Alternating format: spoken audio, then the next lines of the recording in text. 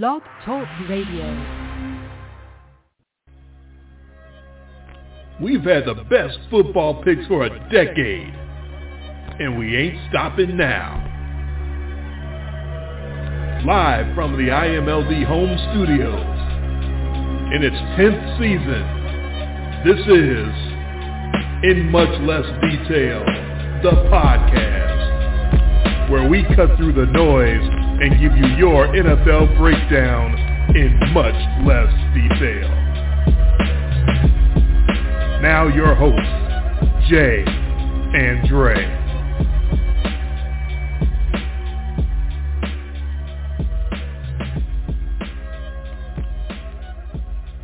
We fooled all of you. You thought we were going to have our football party on Friday night, and instead it's back to our normal Saturday night, at least for this week, because life happens, circumstances beyond our control, not able to get on last night, but we're here for you now. The football party is live and in effect, and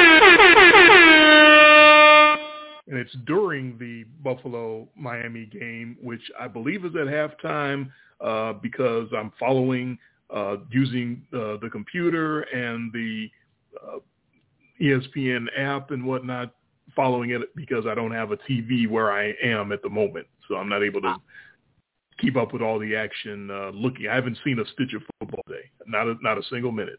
It's been a historic day, though, so we'll get to talk about all of that. Recap last week. Get your picks ready for tomorrow as well. Welcome in to, finally, after a day of delay, In Much Less Detail, the podcast, here with you live on a Saturday night, December the 17th, 2022. Happy holidays, Merry Christmas to everybody next weekend. We will be on the air before Christmas, at least we plan to, but just in case life happens, I'm doing it early. And actually, now that I think about it, Jay, you were talking about the conditions you guys are having up there where you are in Wisconsin. Down here in Memphis, next weekend is supposed to get really treacherous. So there's a chance I might not be able to do the show just because I might not have any power. We're supposed to get like temperatures in the single digits, snow, ice, the whole 9 yards, the stuff that you guys are used to up there. But down here, we're not exactly prepared for it. Yeah, that's all supposed to hit here too. It's gonna just not gonna give you the weather forecast a week out because that's hard to do. That's like picking your locks 3 weeks ahead of time. Hey, wait a minute. What? Oh, what? Some of us like to do that. So, yeah, well, especially when you've got the locks all sewn up and you can afford that. So, 21-13 Bills right now at halftime. Yep. So looking on the edge for my lock of the week. It's looking on the edge for your first win of the week. Those first two games, we're not going to talk about that. As Week 15 recap, we're not getting into that this week. We've got Thursday night too. You oh yeah, Yeah, you don't want to start the week. You don't want to start the week 0-4. I didn't want to start the week 0-3, but again, circumstances beyond my control. I had nothing to do with it. I actually did get to watch quite a bit of football today, and I was at work, so that tells you how busy my job was today. But yeah, we're not here to talk about week 16. We're here to talk about week 15 or 14. Talking about week 14, we're recapping week 14. This is week 15. You will hear all of Jay's wonderful recap about the historic day today that started off week 15, or at least started this weekend. You'll hear all about that next week. We're not going to recap that today. I have a very strange feeling there might be some awards for some of the things that have happened today. And can't wait to get back home and watch the DVR of that game and see exactly, because I'm sure the words on the screen recapping the game are not going to tell the story at all. It's not. I'm texting you throughout the game. Yeah. Giving you kind of the updates. It was a clown show. Both sides. Nobody should feel good about this. This greatest comeback. First of all, comebacks aren't even cool anymore because everybody is blowing leads with reckless abandon every week. So it's not even like it's a big deal anymore, right? 33-point leads? The size of the blown leads is clearly becoming an issue here. But all time. I tell you what, even at 33-0, as I'm sitting there and I'm looking at the situation, and you're not about to tell me you felt like it was about to turn. No, but I didn't feel like it was over at that point. Really? Because if you looked at the actual outcome of the way that the Colts had played the Colts weren't doing anything. The Vikings were just immolating themselves for the whole first half. That's what it sounded like. I was able to catch some of it on the radio cast. I was not television was not something that was available to me today, so that's why I'm going completely blind off of what happened this afternoon. But I was able to listen online, and it did sound like the Vikings were setting themselves on fire. That's bad coaching, just questionable decision making. Going for it when just stupidity, and this is the Vikings. I believe they, at least with this 3-point win, do they get back into plus territory for the season now? I don't think so. I think they got their ass beat so bad last week that even this win doesn't do it. I don't believe so. Let's take a look here. By virtue of winning winning today, we're both running to it. Nope, they're +2 now for the season. Oh. So the 11-3 Vikings are +2. They're trying to be minus for the whole season. They're trying to finish like 5 games over 500 and be minus points for the whole season. Yeah, so hey, congratulations. The Vikings won the division. We'll have all sorts of thoughts about this game, I'm sure, on the next show, especially as you get to absorb some of it as well. It's so fresh. But, I'm so indifferent to it. I'm just glad I got the cover. I had it in the bag the whole time. Right. No doubt. Never a doubt. No doubter. Yeah, I was about to stop you and say we're getting into the recap as I figured we would or feared we would. Stop. Let's go back. Let's recap Week 14. Get on to making our picks for Week 15 because that's what the people came to listen to, all 3 of you. Shout out to your mother who probably is listening. So Week 14. Asking what time's the show on? What time's the show on? So if we're not on, you always get a text like, "Where are you guys?" Things happen. We got one fan. Look, it doesn't matter who it is, what relation it is. It always feels good to be wanted and missed. So that's a good thing. I'm trying to even tell my own mother, who our loyal listener, our one listener.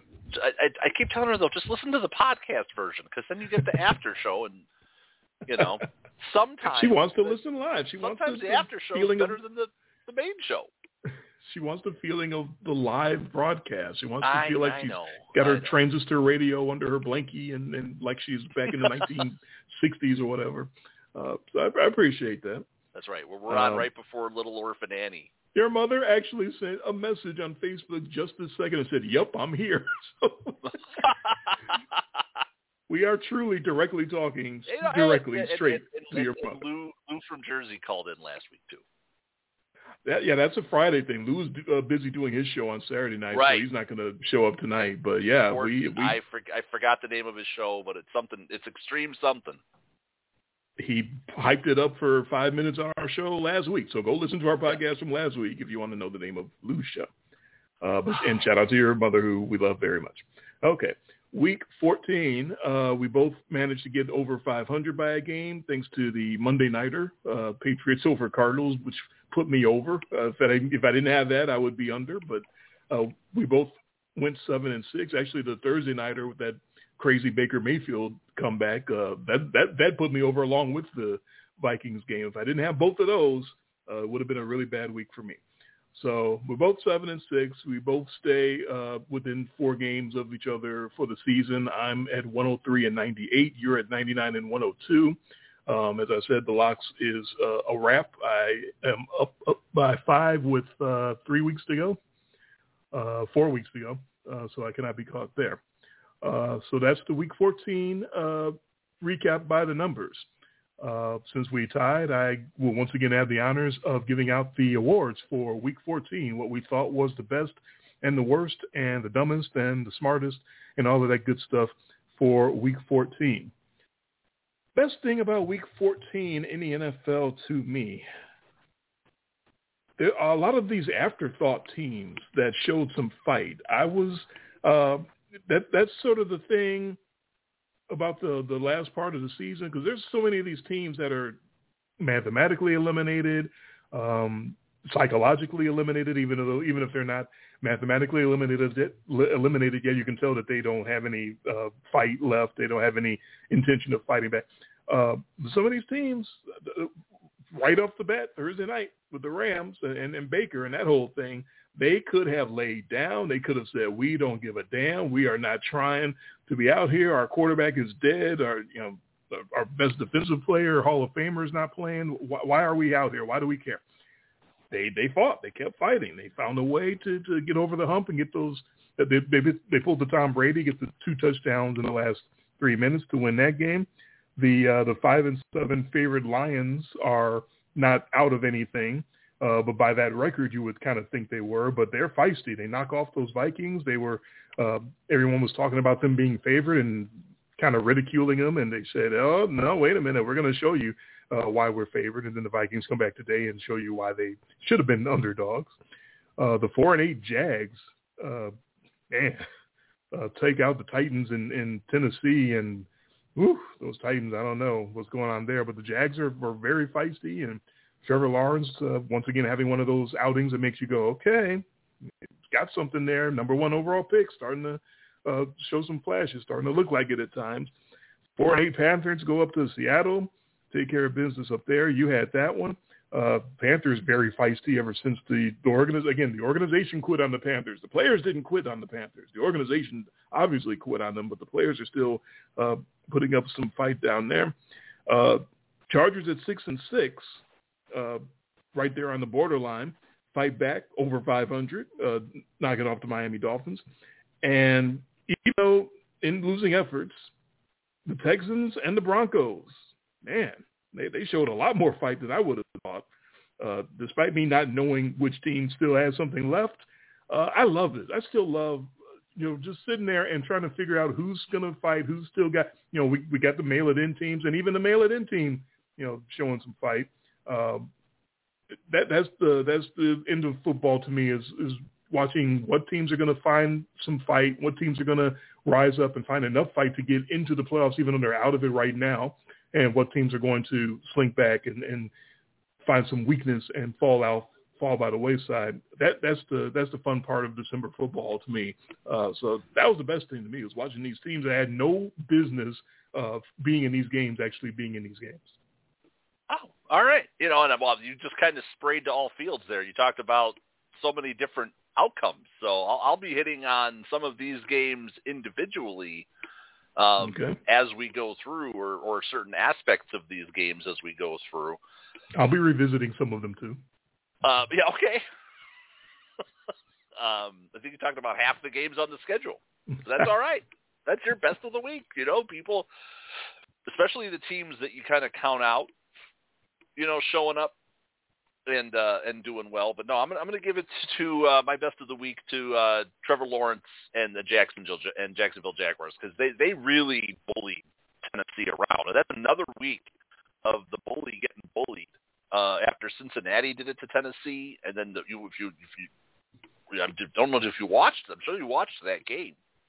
But there was no fear. The Jags were pushing the Titans around. Trevor Lawrence, he was even quoted this week saying that something snapped in him, or it seemed like it clicked in him after that London loss, that loss to Denver, the one I thought was going to get that idiot coach fired and didn't, which probably would have, but the Jags let him off the hook. And they've been a little heckle and jive. We talk about the Giants and their up and down season. The Jags have been right there too, because every time we've kind of counted the Jags out, they just all of a sudden they show back up and they jump up and they punch somebody in the face.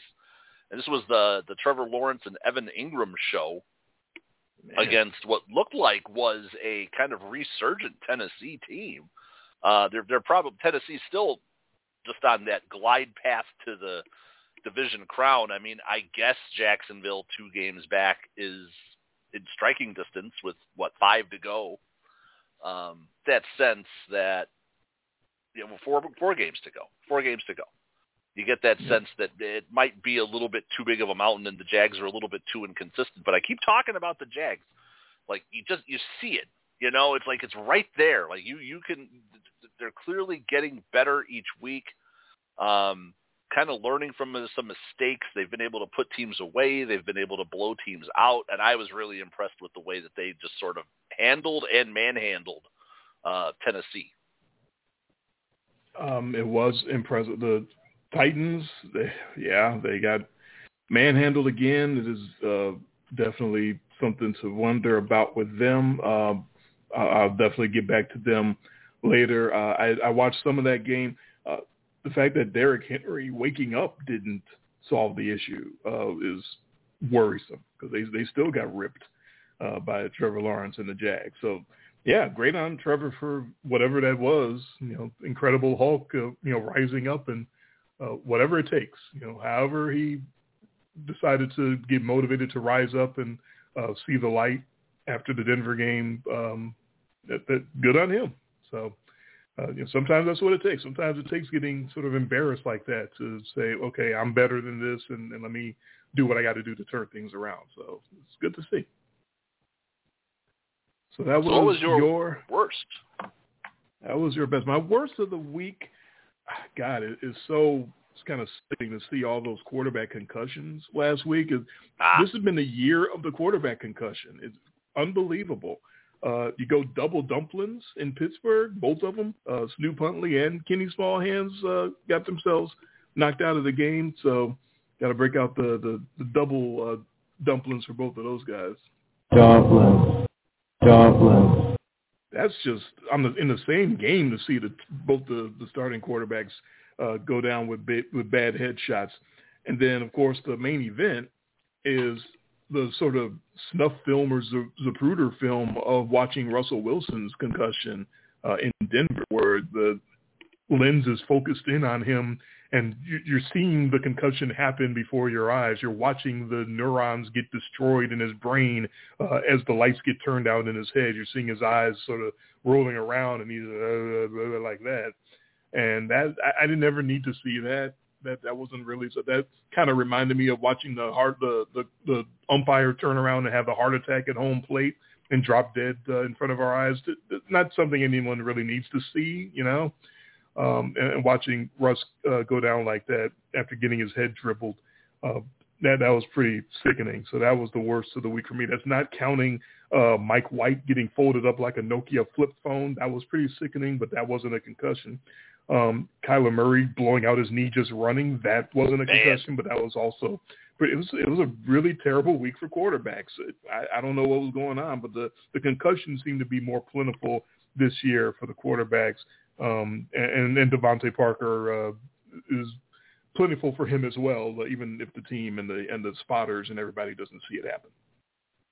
Yeah, the injuries, there's always injuries, but I think that there's more of a and for good reason and rightfully so, more of an emphasis on the concussions, where in the past it would just be, oh, he got his bell rung. Mm-hmm. Yeah, he got his bell rung. Absolutely right. Guy'd be sitting over there just getting some smelling salts, and then send him right back out there. And I think it got even more highlighted this year after the mismanagement of the Tua situation. And I think that really put the spotlight on everything. So we're watching this like laser focus now. So that is bad though, but it's a violent sport. I mean, what can you do? I haven't stopped watching. I love football. I will never stop watching.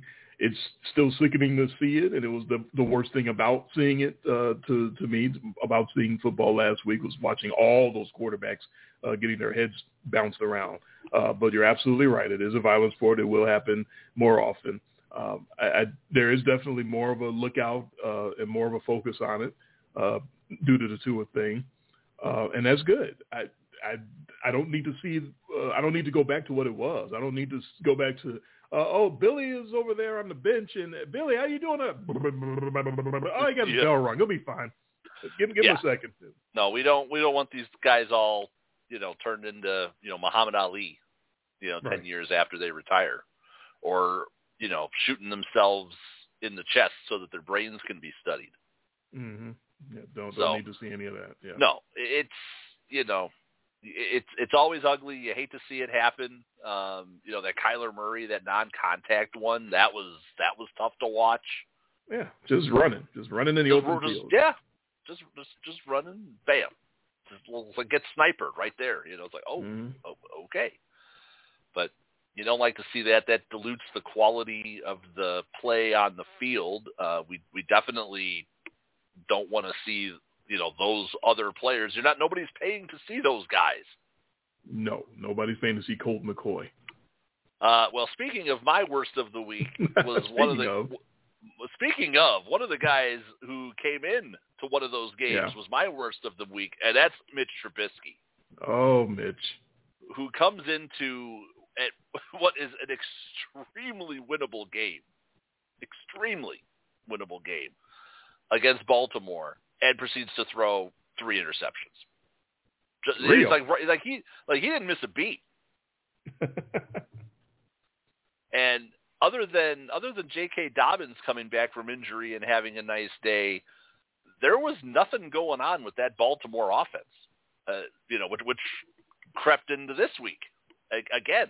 Tyler Huntley wasn't the answer in that game. No, the answer was just let Mitch cook to the other team. Yeah, and it's. You see a team when the other teams clearly, can be had. Baltimore ends up winning that game by 2. Mm-hmm. And that's a Ravens-Steelers game, is it not? It is. That is the old slobber knocker. And both QBs, KTFO. Man, that's a throwback game right there. And Mitch Trubisky does get the sort of like garbage time touchdown late, which just kind of pads the stats to make that thing close. But man, you come into a winnable game like that, you just gag it up, and it reminds everybody why you are not the starter. Right, the battle of the backups. Yeah, so we're going to get another one of those this week for the Jets. We'll see how that goes. Yeah, these sort of these quarterbacks who get benched and then they have to come back. Sometimes come back and remind you why they got benched in the first place. I see dead people. We'll certainly see how that turns out for him. And Trubisky playing so terrible, it was a mystery for a while if he was going to come back and play this week for the Steelers, because they can't go back to Kenny Smallhands because he's still dumplings. Yeah. But Mike Tomlin did not want to name Mitch Trubisky the starter. He was seriously contemplating Mason Rudolph before he finally figured out today that Trubisky is his best option. As bad as Trubisky is, he's not Mason Rudolph, so he couldn't do that. But he wanted to. He was tempted all week. Well, that's how bad he was. That's the same thing with Robert Saleh, how long he waited to name the starter. He obviously didn't want to name Zach Wilson. They took Mike White to the witch doctor. I'm sure they did everything they could. They were doing probably voodoo and acupuncture, and the spirit healer. They had Mike White doing holistic medicine routine. They were doing everything they could so that Robert Saleh did not have to announce that Zach Wilson was going to be the starter. She stopped, Nacho. Look, I go to you. Stick up for you. Help me now. Fuck you, Jobu. I do it myself. Hey, Jobu don't come through sometimes, man. Yeah. You just got to do it yourself. That's how it goes sometimes. Good luck to you, Zach. Oh man, yeah, against probably the hottest team in the league right now. Yeah, go get him, kid. Well, maybe they rented him out, 2 or 3 older escorts tonight and made him feel comfortable in his hotel room or something. I don't know. Oh, okay. So let's see. The smartest of Week 14 for me, for the second week in a row, ladies and gentlemen, Kyle Shanahan, my guy. Man. And I don't want to take it away from Brock Purdy. I don't know how good he really is. I don't know how much of this is him and the system. I was impressed with Brock. I give him credit. I wasn't impressed enough to pick him Thursday night, and that was a really dumbass move by me. I give him credit for executing what was out there. What he was asked to do, he did it. No shade on him. But, come on. This is all a Kyle Shanahan production. We got to know that. We got to admit that. This whole thing, Sunday against the Buccaneers, smothering Tommy and not letting them do anything of import. Was it 35-0 or something like that at some point? It was. And they weren't playing against Jeff Saturday and the Colts, so it held. So they actually held on and held that lead. Come back on the short week Thursday night and just do what they got to do and take care of business against Seattle. Don't miss a beat. I thought they would have some reason to trip up, and they just didn't. They just kept right on going. This is Kyle Shanahan is putting himself up there in the pantheon as far as I'm concerned. That offense, you could have ran it. You could go out there right now and quarterback that offense. That's how easy it is for quarterbacks to succeed in that offense. It's so simple to slide in and execute what Kyle Shanahan is laying out for you. He's got the blockers doing what they got to do. He's got the routes being ran in just the perfect way to free up this guy coming from behind. Everything is working, flowing according to plan. It looks so beautiful out there. It's crazy.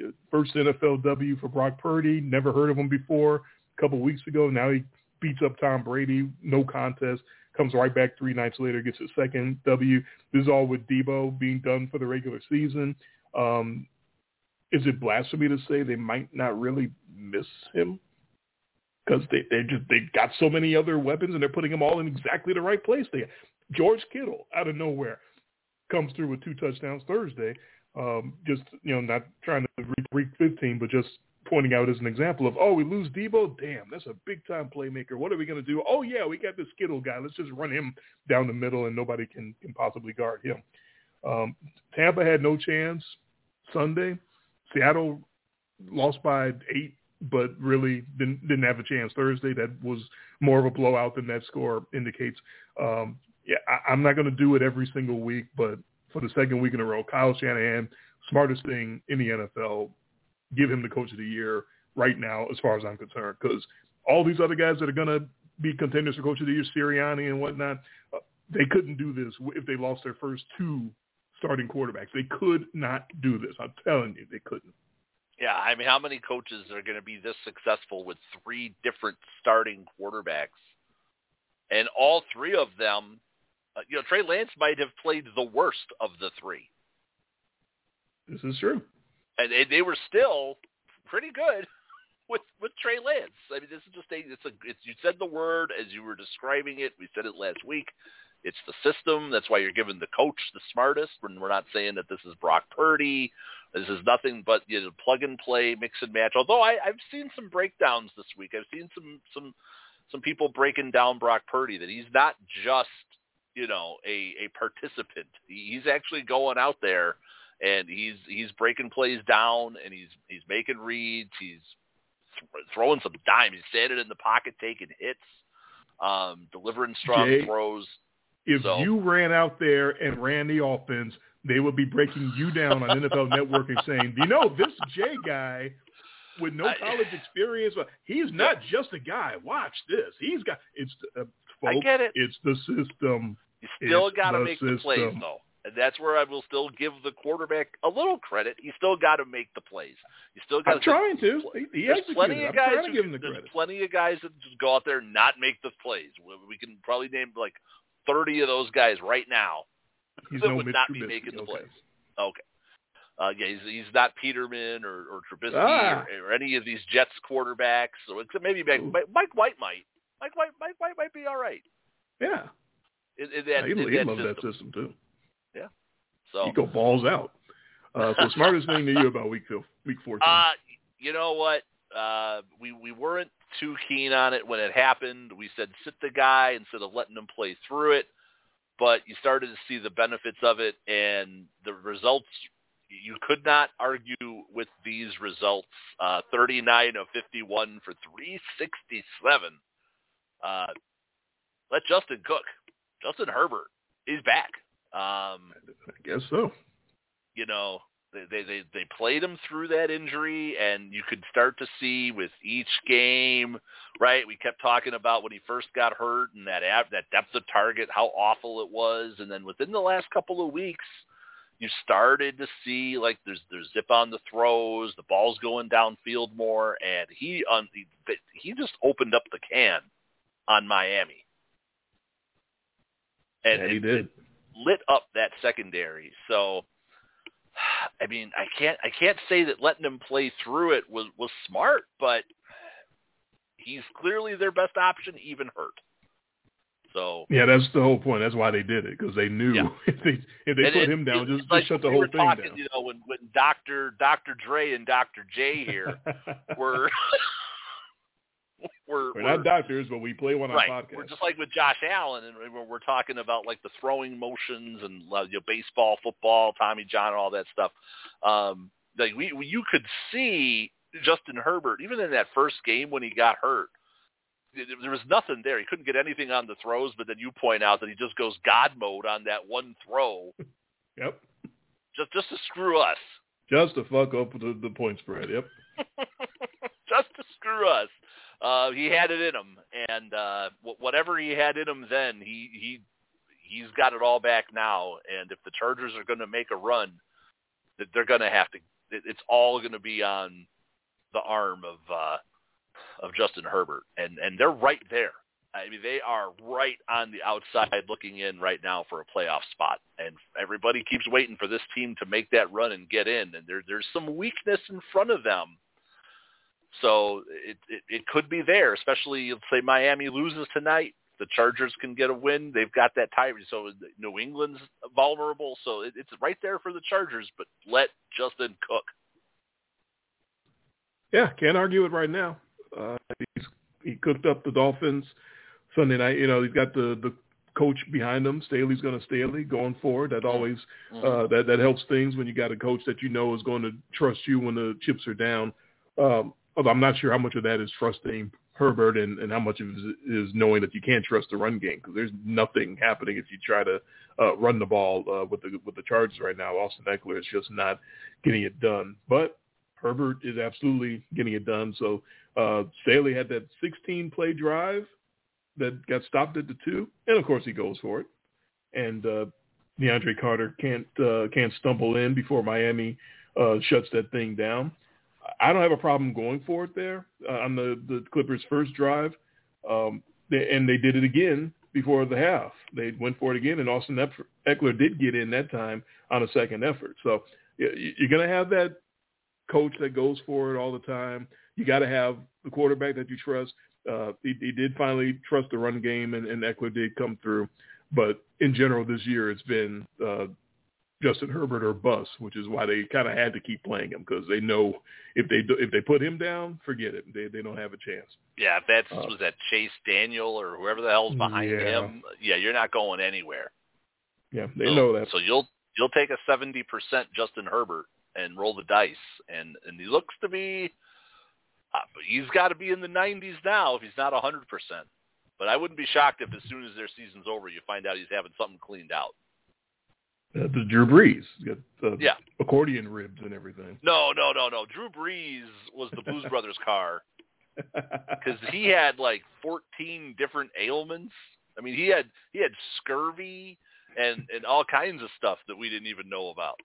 He had SARS. He had and we found out about and we found out about none of it until after he was done playing. Which just goes to tell you what a joke that the NFL's injury reporting is. We found out Aaron Rodgers had a broken thumb 5 games after it happened. Didn't show up on the injury report once. No. So. Yeah, we've always kind of known that's a joke. As usual, a game that you're talking about for one award earned an award from me for something else. This time it's the rare occasion where it's able to flow right into the next award, because my dumbest of the week came in this game, in which your smartest of the week came, and that would be the Sunday night game between the Dolphins and the Chargers. It just seems so simple for the Chargers to take away the deep middle. And the Dolphins never found an adjustment. Like, how do you not figure out that the Chargers are just putting every DB they have on the seams and daring you to do something else? And Tua never was able to do anything else. I do not understand. It's been so everyone is talking about it on the broadcast now. Everyone is talking about it in the post game, that take away the deep middle with Miami, take away the hashes, and make Tua do something else. And so far, he hasn't figured it out, and he hasn't done anything else. He didn't do any adjustments after the Chargers spent the first half basically knocking down every pass. What did he start, 3 for 17, I think, which is something you just don't see in football today. You do not see people have that many incompletions because eventually even the worst quarterbacks figure it out and adjust and start checking down to the running back or something just to get some kind of completions on the board. He did not do it. He refused to do anything but keep throwing deep middle for Waddle and Tyreek Hill. It's not there. It's not there, kid. They're gumming it up. They're knocking it down. Do something else. The only thing different he did in the second half was start getting scared of letting it go and just taking the ball and turtling like he's Matt Ryan or something. That's the only adjustment he did. It's not a good adjustment to make. You don't want Matt Ryan to be your inspiration. No, you don't. Am I missing something? Is that not just not very bright, not very smart? Do something else. Throw somewhere else, because clearly down the middle, down the hashes is getting taken away from you. If he doesn't make that adjustment, he's not going to have any success going forward at all, because everyone knows how to defend him. Yeah, and the Chargers are not exactly a world beater defense, but I'd be playing that. If I'm playing the Dolphins, I'm watching that tape and I'm taking notes. The Steelers did it to him earlier in the year. I don't know why every team hasn't done it to him at this point, but I would think every team going forward would. I don't know what the Bills are doing tonight. I see the Dolphins have some points, so something different is happening.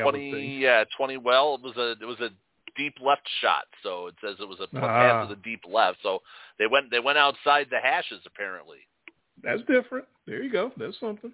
So they went to a deep bomb. No, but you're right. That all of it is deep crossers and slants and posts with Miami. All the highlights that you're seeing, Tua is clearly comfortable throwing in that deep middle. It's the old Mike Martz throws, right? Yeah, greatest show on turf. Yeah, those deep crossers, those things that take forever to get set up, and you get a quarterback who can put it on there with accuracy in that deep middle. But you clog up the passing lanes. Tua's not the tallest guy. You get hands up in front of him, clog the gaps right in front of them. Don't necessarily rush them up the middle and just have guys jumping up there and being tall. That could make it a mess. Yeah. It was really messy Sunday night. Just every time he let it go, there's 4 dudes standing there around Tyreek Hill going, what are you doing? Why are you throwing it over here? Come on. And he did not adjust. Well, 3 of 17. Yeah, and he finished 10 of 28. Not a great day at the office for Tua last week. Against a defense that doesn't scare anybody.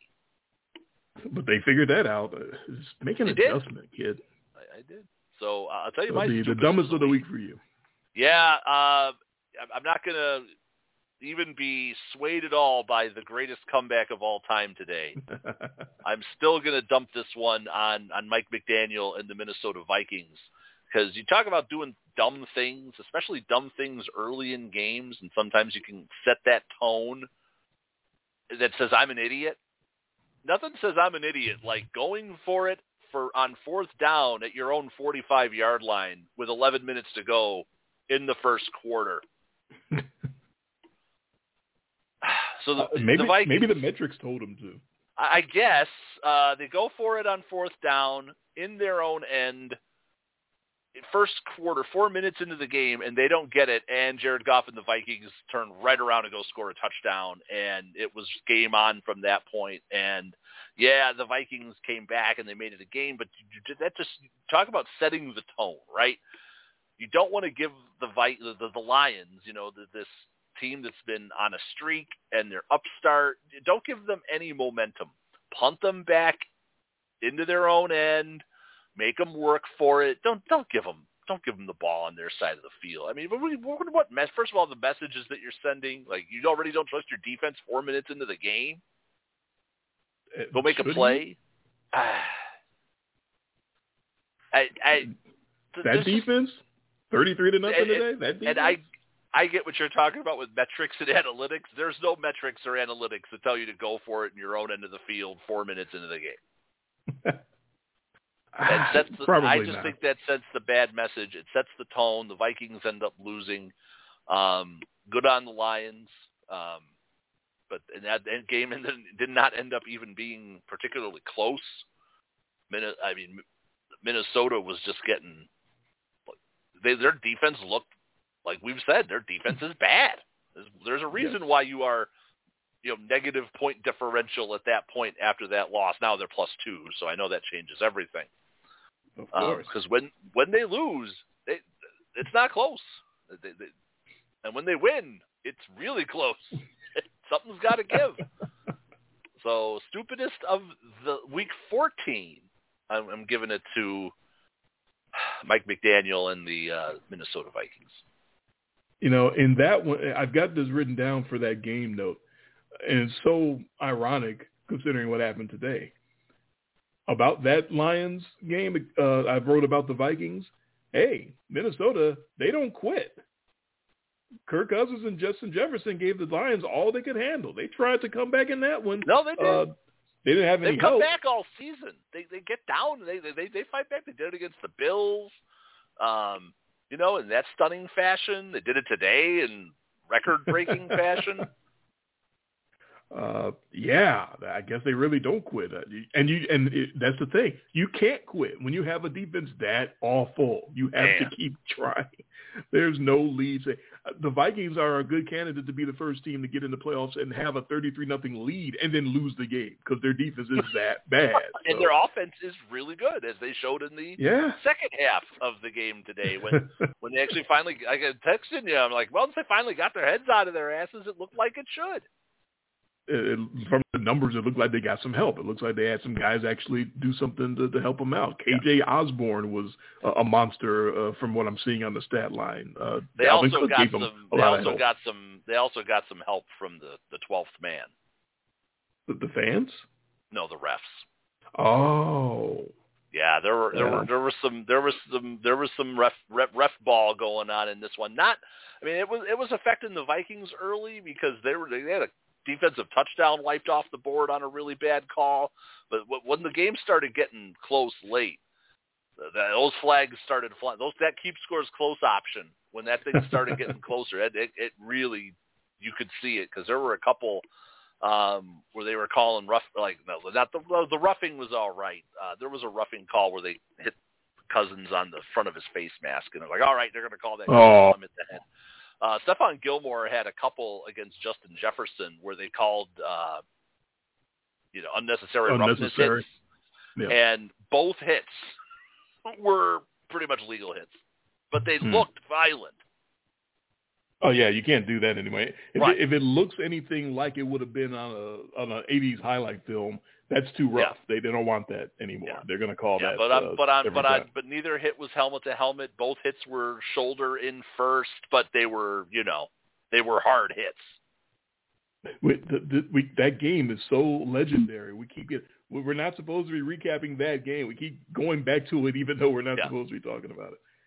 So again, we'll get back off that and go back to what happened on this past Sunday, which for the second time is going to seamlessly lead into my next award, because my surprise of the game came from that Vikings-Lions game, because I did not have 330-pound offensive lineman Penei Sewell going out on a pass pattern on my bingo card. That's Dan Campbell for you. Some stones there. Big ones, big stones by Dan Campbell, although he tried to sort of walk it back and I guess say that he was kind of distracted by the fans doing the wave, which and that's why he approved Ben Johnson, the OC, making that play call, which makes perfect. That coach, for that excuse, that works. That's perfect. Dan Campbell being distracted by the fans doing the wave, so he approved the play call on third down of a crucial game of having your 330-pound lineman go out on a pass pattern and go in motion. That makes perfect sense for him. So I believe that 100%. Any other coach say something like that, I would think they were trying to pull a rib or trying to be funny or something like that. Dan Campbell doing that, yeah, I buy that. But I did not have that at all. I heard about that on a recap podcast, but I hadn't seen that highlight. And then I saw the highlight. I'm like, seeing it doesn't do justice hearing about it. You have to see this big motherfucker get up out of his stance and go in motion and then break out to the right on an actual pass. And nobody covered him because no one could believe he was actually going to catch a pass. It was a perfect call because nobody bought it. Nobody believed it. And there he is, flopping and diving and making the catch and rolling and getting the first down. So that was extremely surprising. That was a wow. And I'm going to mention Ben Johnson's name again because that's the OC that made that play call. And when you make that call and it works, you should get all the praise and all the flowers and get your name recognized for that, because that was it's big ones for Dan Campbell to allow it to happen, but it's bigger ones to the OC to even bring that up. Because who's bringing that to? Can you imagine someone bringing that to Bill Belichick and saying, "Hey, coach, I got a great idea. How about we take our left tackle and make him stand up, go in motion, and run him on a pass play?" Belichick will look at him and go, "Are you high?" What are you talking well, they had about? to have clearly practiced that, and they were saving that. I mean, they were saving that, and they brought that out at a time when they really needed it because they needed to put the Vikings down. They tried some things surprising earlier to put them down. They had a fake punt, so they were pulling out all the stops in that game. So the Lions are surging, and they're surging with some unusual plays and surging with some good play, and they're one of them feisty teams to keep an eye on. But we talked about how trappish that game felt. The line was just begging you to take the Vikings, and clearly Vegas does not think the Vikings are very good. No, I said it wasn't going to go up to a 3-point line because that was truly ridiculous. 2.5 was bad enough, but hey, it worked. So what can I say about it? They beat them by 11. Clearly, it wasn't enough. So the surprise of Week 14. You talked about this game already, but I still wanted to save it because it was just the overall, the domination, or as I wrote here, the obliteration of Tampa Bay by the Niners. I mean, that surprised me. I mean, I picked the Niners, but I didn't see it going like that. I did not expect to see Tommy. I did not expect to see Tommy and the Bucs go out in quite that fashion. We haven't seen Tommy on the wrong side of too many beatdowns like that, and that was something special that San Francisco had for them. And it was they weren't really doing anything. They weren't being really just exotic. There wasn't any of the craziness going on in that game. They were just better, And sometimes that's just what you have to be. You just have to go out there, be the better team, and put your foot on the throat of the other guy, and never take it off. And I was very impressed with San Francisco and that effort. And they are probably, I would say, right now, the best or second best team in the NFC. I know you think that the Eagles are semi-fraudulent, and I know what a believer you are in the Shanahanigans, but they're right up there. San Francisco's. Don't be shocked if the Niners are deep into January here with Mr. Irrelevant at quarterback. That's going to be the thing. It'd be incredible to have all these stories rehashed. His family crying in the stands, his daddy's blubbering and whatnot. Yep. I'm telling you could be out there. Your mom could be blubbering about the way you play quarterback. You could run that offense. It's so simple to step in and just execute. Just do what you're told and run the plays and do your job. It's a beautiful thing to watch. It is a surprise to see Tommy get beat down like that, because if there's nothing else that Tommy can do, if he's just completely washed, at least he can make late comebacks. He's always in a game, because whatever the game plan is or was, in the fourth quarter, he's basically going to throw it out and say, okay, this is what we're going to do. I'm throwing the ball every time. It's not going more than 5 yards in the air, and we're going to matriculate down the field slow as molasses. And we're going to sort of lull the defense to sleep, and then we're going to get in the end zone and do it again. The next possession, we're just going to do it all over again. We're gonna do that to midfield. Then I'm going to get pass interference on the other team. If we really need a big play, I'm going to throw a ball 30 yards in the air on a 40-yard route and have the receiver come back and draw PI. He didn't have that. He didn't even have that option, because the Niners just beat him so thoroughly. That was surprising. So I'll agree with that assessment, absolutely. Bringing me to my letdown of Week 14. So I had the Texans-Cowboys game on down here at my wife's uncle's house last weekend, and it started out decent, and he's sort of recognizing the Cowboys. He's not one of those complete Cowboy lover guys that just everything about the Dallas Cowboys is the greatest, but he can recognize the star. He can. It's the Cowboys. It's America's team. He's like, oh, them Cowboys, they're looking pretty good. And this game went sideways so fast that even my wife's uncle at some point later on had to speak up and go, them guys the Cowboys are playing, I don't know who that is. They look pretty good too. Oh, no. When you're playing against the Cowboys in their house and some observer has to take a look at the team that you're playing against and acknowledge how good they're looking, and that other team is the Houston Texans, something's gone horribly wrong. Something in the atmosphere has turned sour.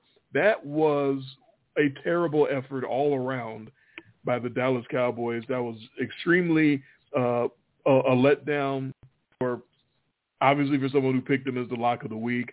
I'm trying not to make my lock of the week be the letdown every week when they don't come through, but this particular one, it was the definition of Christmas gift giving. It was the punt returner, Kayvon Turpin, muffs a punt.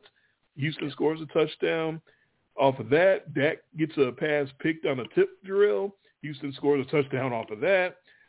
Dallas can't block for Zeke on fourth from the 1 yard line, and he gets knocked back.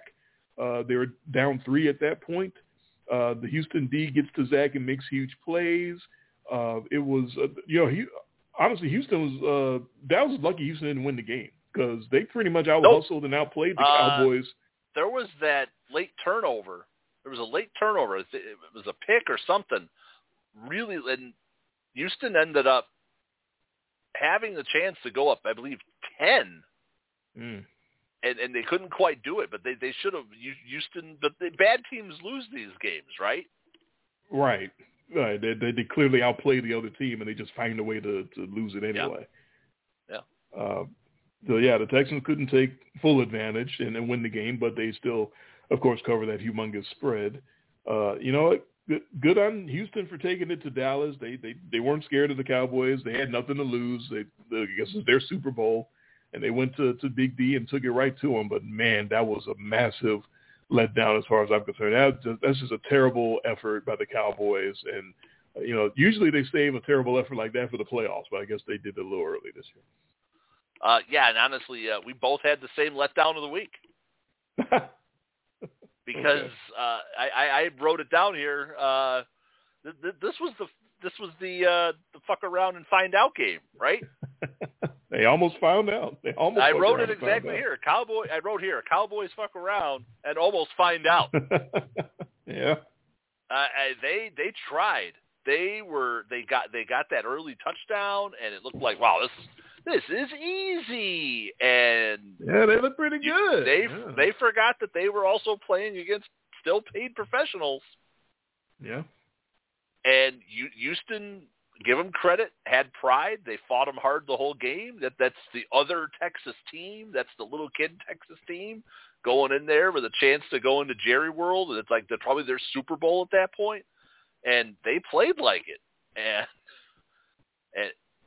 for a team that was 17 and a half point underdogs to almost come back and win that thing too, which would have been another massive upset in a year where we've had all these teams that can't cover big numbers, and here's the Cowboys just throwing another one on the pile. Biggest of the year, and could not cover it. Texans brought all the tricks. And almost lost. The Texans were game. But that's great for them. But, yeah, that's got to be a letdown more than anything for the Cowboys, because they just kind of lollygagged their way through that game. And then even when they were in comeback mode, they were still making mistakes. Right. Houston's just so bad. And the Cowboys' talent level is so much higher than theirs that they were just able to, overcome. And it took them right up until just basically the very last play of the game to do it. Yeah, Houston ran their little 2-quarterback game out there where they get General Mills and then they yank him back and send Jeff Driscoll out there to sort of do his project impersonation where he's trying to run and do a Taysom Tebow and keep the ball and do some there's no reason not to try that, because you're the Houston Texans and you're completely terrible and you're the worst team in the league. So why not try something goofy like that? Most of these weeks going forward, it's not going to work. They're going to try it again, I'm sure, this week, and they're going to get destroyed by the Chiefs. But they tried it last week, and the Cowboys apparently weren't ready or didn't care or just completely didn't take them seriously, and I'm sure that's what that really was. And yep, you're absolutely right. They almost fucked around and found out. Yeah, this is what happens when this is what I told you right away at the beginning of the greatest comeback of all time today. This is what happens when you show up and you just expect to win. You find yourself down 33-0. Yeah, or you almost lose to the Houston Texans. Oh, my gosh. Okay, that could have been my struggling, because the Cowboys are definitely struggling, but I will not use them. I will go for the second week in a row. Come on, Titans. What the hell is going on with you guys? Oh. Yeah. Yeah, you talked about the game against Jacksonville. Tennessee now, they're not even struggling. They're floundering. That's worse than struggling, because they're just kind of flopping around and they don't know what they're – you get a great game from Derrick Henry. You get him waking up, and that still doesn't stop you from getting destroyed by the Jacksonville Jaguars in your house. Like, how do you do that? They're not taking care of the ball. They're not protecting the quarterback. They have no pass threats downfield. Other than that, they're great. The Titans are absolutely wonderful. Other than all of that stuff, they're all good. Now it was a fluky win too. I don't want to make it seem like the Titans got destroyed totally by the Jaguars. There were some deals in there. Henry got licked and a ball popped straight up in the air into Josh Allen's hands, not the quarterback, the other Josh Allen. So that was kind of fluky. Trevor Lawrence had one of those touchdown passes to Zay Jones before the half. It went through a DB's hands, right into Zay Jones' hands for a toe-tapping touchdown. So there's some flukiness involved, but the general purpose or the general premise is you're the Titans. You're the Tennessee Titans. You go around and you bully people. You bust them in the fucking mouth, and you don't get beat by the Jaguars on fluky shit like that because you're too busy pummeling them into the ground. The Titans can't pummel right now. There's too many injuries on their defense. Their O-line is absolutely struggling. It's painful watching Ryan Tannehill behind that line because he has no time to do anything. Tanny's going to Tanny, but it's even worse right now because he's getting no protection at all. Henry had to try to win that game basically by himself. He almost did it, but in the end, the Jaguars get too many breaks. But, man, those Titans, they're definitely struggling. Second week in a row for them, too. Yeah. Well, I'll tell you who's struggling. Hit me. Struggling. I'm giving this one to the refs. They're still struggling. I called this one the ref trifecta. They were missing some shit last week. There was a clear unnecessary roughness late hit out of bounds on Garrett Wilson, not flagged. that he got up and he complained about and had some comments after the game that basically the ref told him, like, this ain't your alma mater anymore, pretty much, you're not going to get those calls. And, well, okay, I mean, if that really got said, but pull the tape. He got hit late. And especially after some of the stuff I saw today, this is why there's so much problem with the inconsistency. The refs blatantly blow a toe-tapping touchdown up the sideline by Justin Jefferson. Did not end up costing the Vikings. They still ended up scoring on the drive, but he had a sideline dance, and they called him out of bounds. And nope, there was still green between his foot and the boundary as he's running up the sideline, toe tapping, kind of almost doing that like 1 foot Kadarius Toney thing, trying to get up the sideline. That would have been a long touchdown. And then finally, just the cherry on top of the ref shit Sunday was that roughing the passer call on Justin Herbert in that Miami game. But I don't know what these guys are supposed to do. We came up again with that Nick Bosa one on Thursday night, but that's week 15. But still, the refs are struggling. And they've been struggling all season long. We don't know what roughing the passer is anymore. We don't know what unnecessary roughness is anymore. And now they clearly can't even call guys inbounds or out of bounds. And the problems are piling up for these guys. The game is so fast, and these guys are just so bad at what they do. I don't tune in to watch ref ball. Right. It's always a shame when it gets to that point of the season where the referees are in the news because it's never a good thing. All their mistakes. It seems to happen sometime every season where the refs' mistakes get so bad that it becomes a story. Sometimes it's early, sometimes it's in the middle, sometimes it's later like it is right now. It's always a shame because I always feel like the refereeing is a very difficult job and they get so many things right. They probably don't get enough credit for all the stuff they get right. But when they get it wrong, it's egregious and it's out there for everybody to see, everybody to break down on film. And it sucks. It's things that sometimes they get some things wrong, some things wrong badly. We wouldn't have instant replay if they didn't get some things wrong very badly. So it's understandable why we have replay. It's understandable why we try to fix so many of these issues and make them reviewable so that we can make it right going forward instead of just, nothing we can do. It's not reviewable. So that falls under that category. That's the only thing I can contribute and say and put a bow on that is it's in the news that they're considering putting that as reviewable, the roughing the passer, because sometimes you can go back and look at the video and see the guy fall down somewhere near the quarterback's lower body and the defender's arms are out trying to brace his fall, make it as he's trying to fall as soft as possible on these quarterbacks, trying to avoid a penalty and still get thrown a flag for a penalty for roughing. It's like, what? I can't levitate my body and avoid falling on top. Gravity takes over at some point. It's not egregious or roughing or unnecessary roughness. If I land on a quarterback after hitting him, you have to demonstrate that I'm trying to drive them into the ground or I'm trying to land with all of my weight on the guy. When I hit him and we both fall, that's gravity. That's not roughing. That's gravity, and we have to that's do something to fix that. Right? Yeah. That's kinetics. That's physics. That's you're moving a direction and you hit somebody.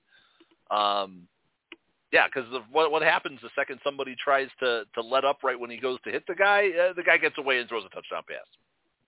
Right, then we get an Eli Manning where he's tearing away from a guy who clearly could have put him under the ground but chose not to because he didn't want to get a penalty. And then Eli tears away and gets the helmet catch. So, yeah. But on the same day, they announced that they're making this reviewable possibly. They also announced they're possibly also looking at an ejection system for this too.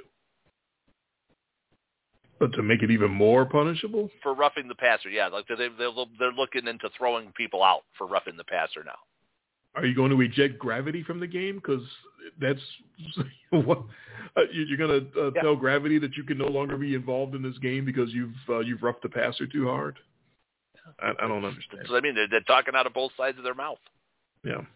On one side, they're saying, well, we admit there's a problem and that these aren't really bad calls, but we're still going to kick you out. On the other hand, we think they're not being punished enough. What? Right. Okay. We need to get these guys out of the game. These dirty, dirty players falling on quarterbacks lightly. Yeah. Playing the game of football. That in itself could be a what the fuck. Lead of the game, 72-71.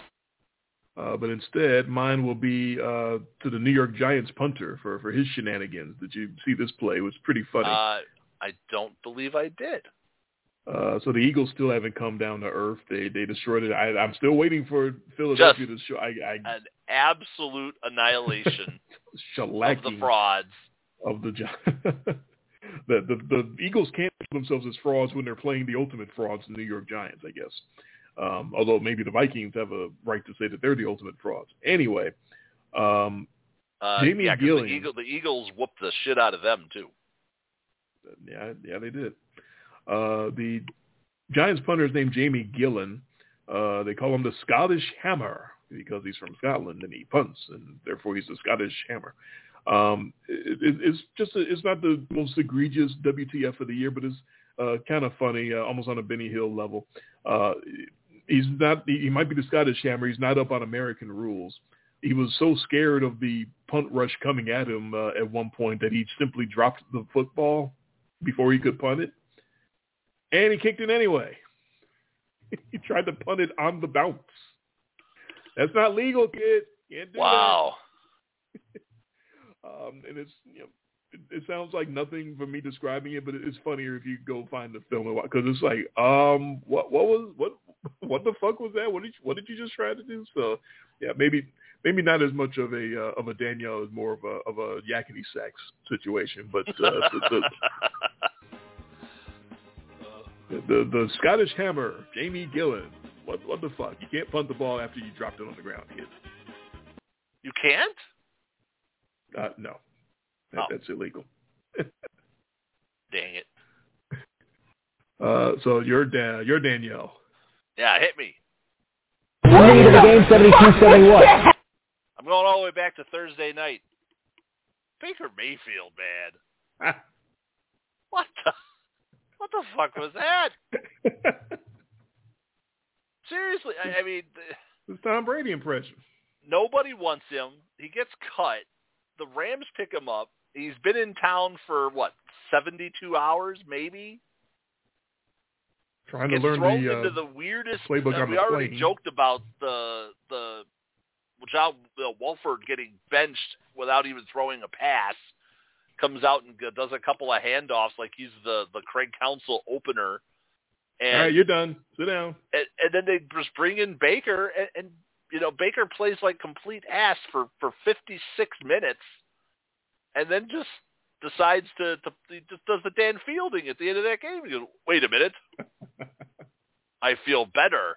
And throws 2 touchdowns, including the game winner, with 15 seconds left to go to beat the Raiders, to cap off yet another, talk about a season of blown leads, their 4th double-digit blown lead of the season, the Raiders, who had completely just dominated that game from start to finish, even though there was stupidity in that game, and they got the Rams defense, yes, they stood tall a few times, and Derek Carr made some wild throws, and he had that one that was picked in the end zone.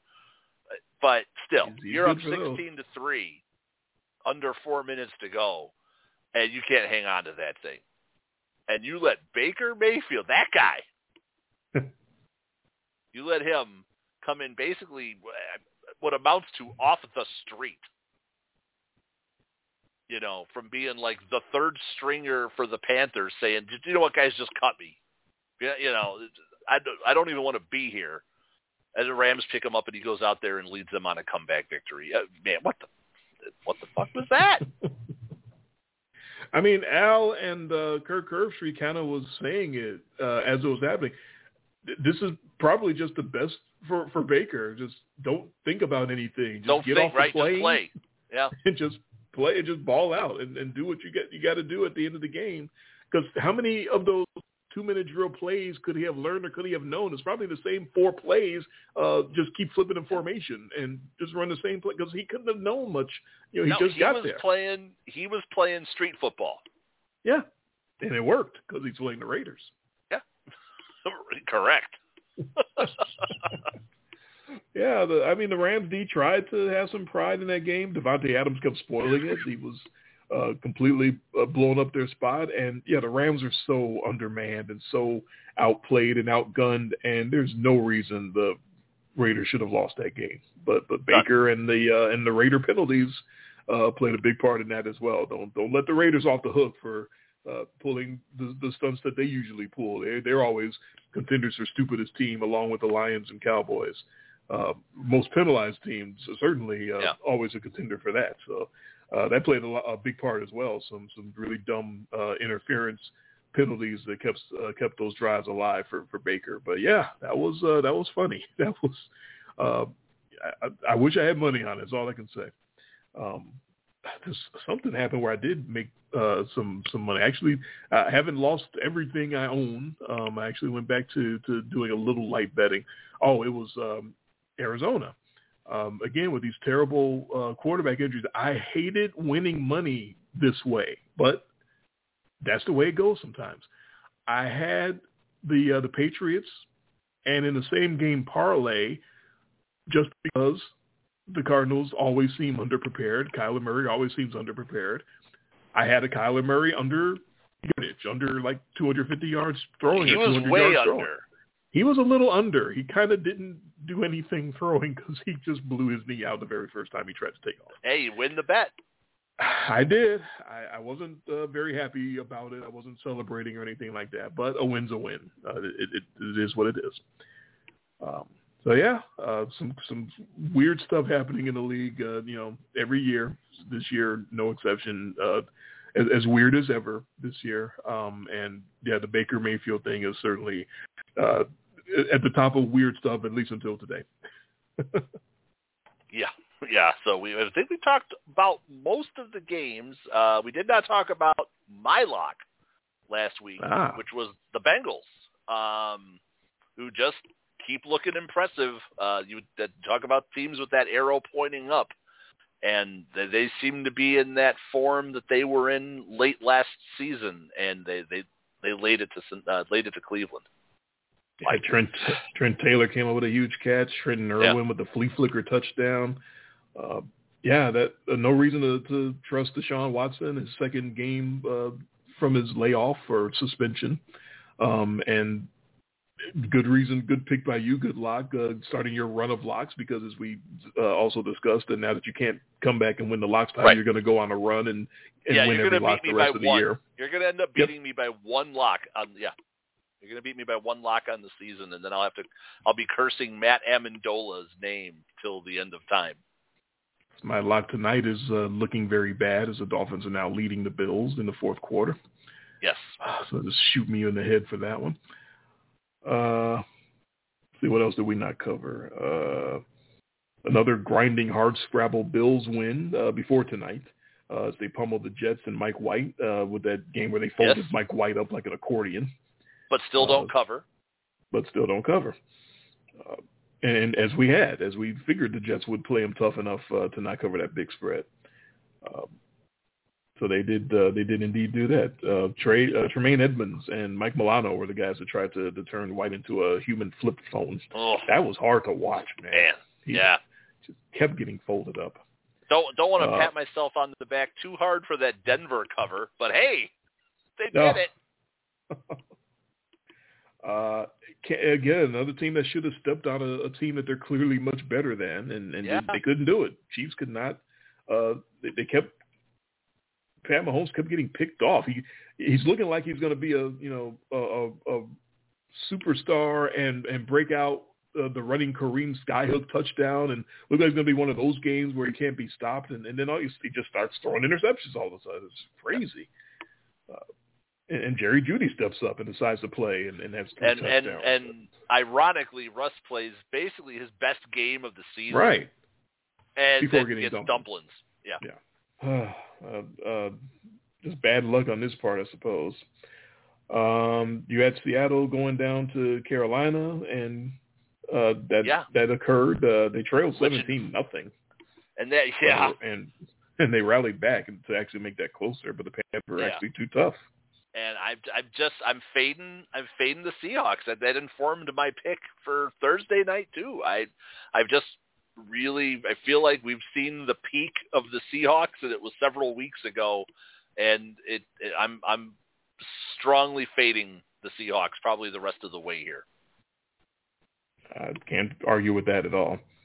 And on Monday night when Mac Jones wasn't on that game, on that game, if you saw the highlights or if you watched any of that game, the Panthers running game was just wearing the Seahawks out right up the gut over and over and over. It was almost painful to watch Chubba Hubbard, Hubba Bubba, and Deontay Foreman just ramming straight into that Seattle line, but they were getting 8 and 9 yards every time they did it. You shouldn't get that often, and they're just carrying piles down the field with them. Seattle's middle looked so soft against a really bad team. And Sam Darnold played okay. I did have something written down that had quietly all these terrible run defenses we talk about. Quietly, Seahawks run D might be the worst of all of them. They got abused by Carolina. Oh, there you go. And on Monday, I was talking about Mac Jones when he wasn't cussing out asshat again because he was angry again at some of those play calls. He did at least try a few deep balls, and Nelson Aguilar showing his impressive ability to catch hard balls and drop the easy ones. We were very familiar with that act, and he pulled it once again. But war of attrition, because everybody was getting beat up in that game, not just Kyler Murray. But it was a war of attrition, but just careless fumble by Nuke to give New England a touchdown, and that was the difference. They never looked back after that. Cardinals never could recover from that, despite Colt McCoy. He had some decent play as well in his backup role. Lot of penalties on the Cardinals for that offensive genius. We're going to talk about that coming up, picking these games. But you got a coach that you think needs to be fired and needed to be fired 2 months ago, and this coach in Arizona, they're going to play against each other, and I don't have any use for either one of them, quite frankly. We've had a lot of battle of the worst coach in the league games this year, haven't we? Seems like we have every week. So we'll get to all of that. Do you have anything else, or we're going to move on? No, fortunately, we have a condensed slate because this ran a little long today. Right. But yeah, we knocked 3 games off that we don't have to talk about because they are being played or in the middle of being played today. So we will move on and get you set for Week 15 in the NFL after I tell you where you can listen to our show. You are listening live to In Much Less Detail, the podcast. Not on the radio, but only here on the website, blogtalkradio.com/inmuchlessdetail. To be notified when we're live, you can follow the show on the Blog Talk Radio website, or you can follow my Twitter feed at IMLDDre when I tweet out when we're live before every show. Jason's on Twitter too. His feed is at IMLDJTG. Our show is available as a podcast where you can get the live show and a special VIP after show. To listen to the show as a podcast about an hour or so after the live show is over, come back to the show page and go through our archives, or subscribe on iTunes or any number of different podcasting apps, including Player.fm, Mixcloud, Blueberry, and the TuneIn Radio app. You'll get the whole show, the live show and the after show, downloaded straight to you. You can always send us a question or comment or shout out via email to the following email address, inmuchlessdetail@gmail.com. You can follow all of our picks on our blog. The website for the blog is inmuchlessdetail.blogspot.com. Our Thursday night picks will be available Thursday afternoon on our Twitter feeds. Again, that's at IMLDDre and at IMLDJTG. This copyrighted broadcast is a production of Jay and me and is solely performed for our entertainment as well as for any poor soul who happens to be listening. It is intended to be a football pick show for the private, non-commercial use of our audience. Any publication, reproduction, retransmission, or any other use of the descriptions and accounts of this podcast without the express written consent of Jay or me is strictly prohibited. All right, we have had a full slate, but we got 3 games that have already been played this week, and 1 is in progress. I guess the Bills are trying to come back on the Dolphins, but had a long ways to go there, 9 minutes in the fourth quarter, but it's going to be a tight finish. But as far as the spread and Bills -7, it's not looking too good for me and my lock. If you were following me on Twitter, you know that I made Buffalo my lock of the week this morning, and again, not looking too good right now. Jay still got his lock to come with these remaining 12 games on the schedule, Sunday night and Monday night, that we're going to get to right now. Starting in New Orleans, Falcons and Saints do battle in the NFC South rivalry. Are they all still like in shouting range of the division title? Is it really that bad in the NFC South that all of them can still win the title? I don't know. Yeah, I don't know. Honestly, they're only all 1 game apart in the win column. Yeah, well, we so got a lot of weeks actually 2 games apart if you count the whole division. So you got Tampa at 6, Carolina and Atlanta are at 5, and the Saints are at 4. Yeah. So there you go. This is a terrible, terrible division. Technically, every team is still in line for a possible division title. Honestly, with 4 games left to go and only a 2-game spread, yes, anybody could win that division. It could go any way. It's awful. Very, very awful. The 5-8 Falcons and the 4-9 Saints. The rare opportunity where both teams are coming off a bye to play each other, which is very fair. If I were running the schedule, I would try to do that every week, where all the bye teams play each other. So we know that the Falcons are going to give Desmond Ridder a look at quarterback in this one. As far as the Saints go, they should get their touchdown machine, the tight end Juwan Johnson, back from his ankle injury. In this one, the Falcons are the underdogs to Red Rifle and the Saints. Atlanta is +4 at New Orleans.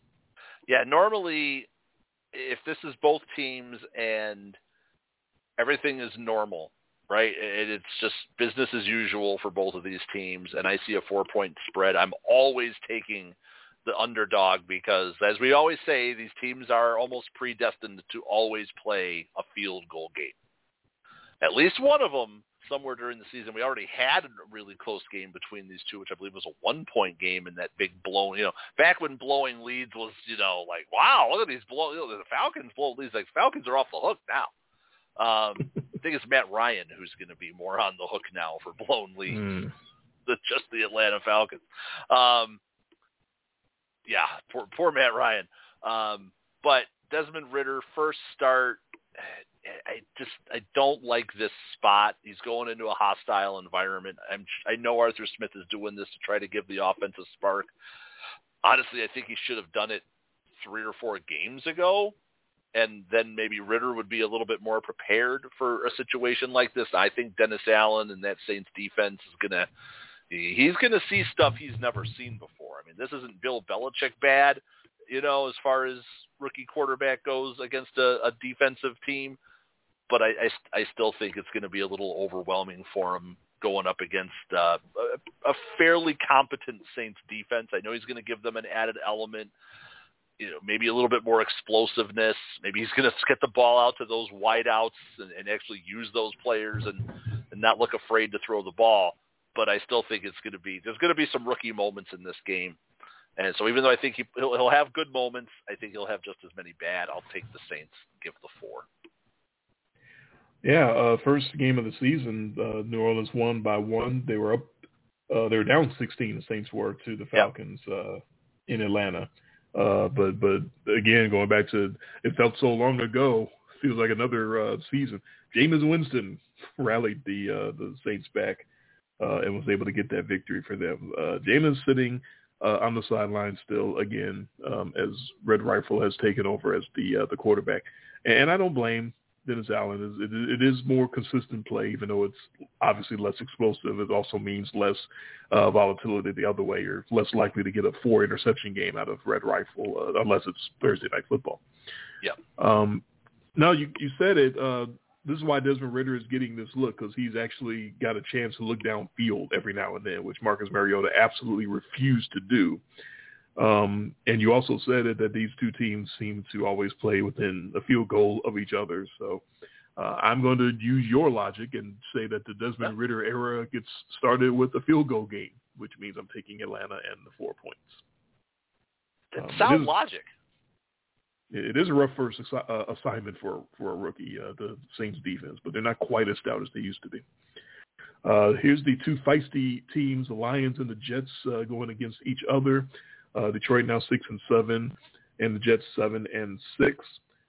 Mike White is still doubled over in pain, so Zach Wilson is back at quarterback, as we discussed a little bit earlier, which is not something Robert Saleh really wanted to do, but after consulting Jobo, he finally decided that he had to make that move and go back to Zach. So Zach back for the Jets. Detroit in this one, the 1-point underdog at the Jets. The Jets win this game. It's going to be all on their defense. They are going to have to just smother and stifle this again, resurgent Lions, like a tale of two seasons for the Lions. They had that crazy beginning of the season where they were scoring a ton of points, but they weren't really winning. And then they had those two games on the road, the one that was the New England one, and then there was another one where they just, like the Cowboys one, where they didn't show up. They scored nothing. Yeah.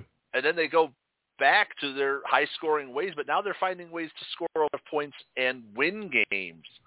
And I'm taking the Lions. They seem to have captured some magic here. If this was Mike White, I hate to say this, this is where we're at, 2022 NFL, catch the fever. If this was Mike White, I'd probably have the Jets, but no, it's Zach Wilson. I can't do it. They can't survive the loss of the great Mike White. Mike White. Oh, the key to everything, the key to the Jets' success, the great Mike White. I concur. I think if Mike White was starting, I'd have the Jets in this one too. I absolutely agree with that. There's two spicy teams with no recent championship pedigree, so this kind of the formative times, and both those fan bases are probably very excited right now about both of their directions, and they should be. All those Lions wide receivers versus all those Jets DBs, that's going to be fierce. I think that's the sort of inside game to see how many of those guys can get open over, against Sauce Gardner and those guys. But yeah, Mike White's ribs, they would be worrisome, would have been if he could play. If the Lions could hit the quarterback with some consistency, they're still a little lacking in that, but getting ghost ball, you don't have to hit Zach Wilson. He's going to see you come in and pretend like he's going to get hit and overthrow the ball anyway. So they don't have to. So I agree, and I will take the Lions with you as well and take the 1 point. The Philadelphia Eagles go to Soldier Field to play the Chicago Bears in one of many games in just very frigid, miserable conditions. But, hey, that's December football. You're going to get that. Bears are coming off the bye. Eagles at 12-1 now. I'm still waiting for the come down because they're not that.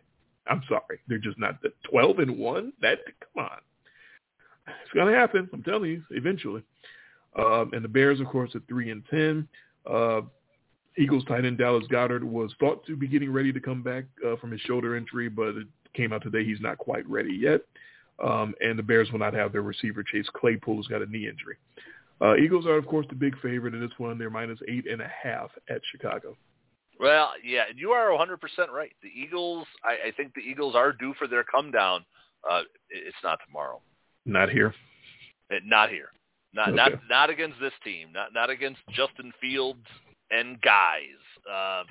It took that whole team effort in that loss that they had. I mean, you saw the blueprint with the Washingtons and Heineke, and it was this grind them out up the middle, convert your third downs. It's not a style of play that I can see the Bears sustaining for 60 minutes.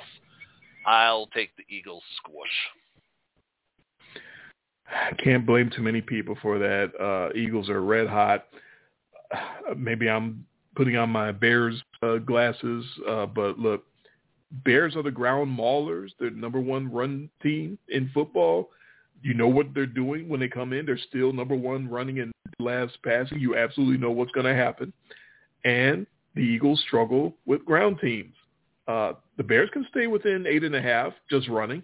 I don't think the Eagles are going to stop Justin Fields too much. I don't see them having too much more success than other teams trying to chase him down. And maybe he'll have some extra juice coming off a bye as well. So, no, I'm not taking the Bears to win necessarily, but, yeah, I'll take the 8.5 points. Maybe they'll lose by 8. Kansas City and Houston, Texans for the second week in a row playing a team that they have no business being on the same field with. Let's see how it turns out in this one. They're actually the home team this time at 11-1. Kansas City, the road team, at 10-3. Injuries in this one, Houston, boy, it just keeps getting worse and worse and worse.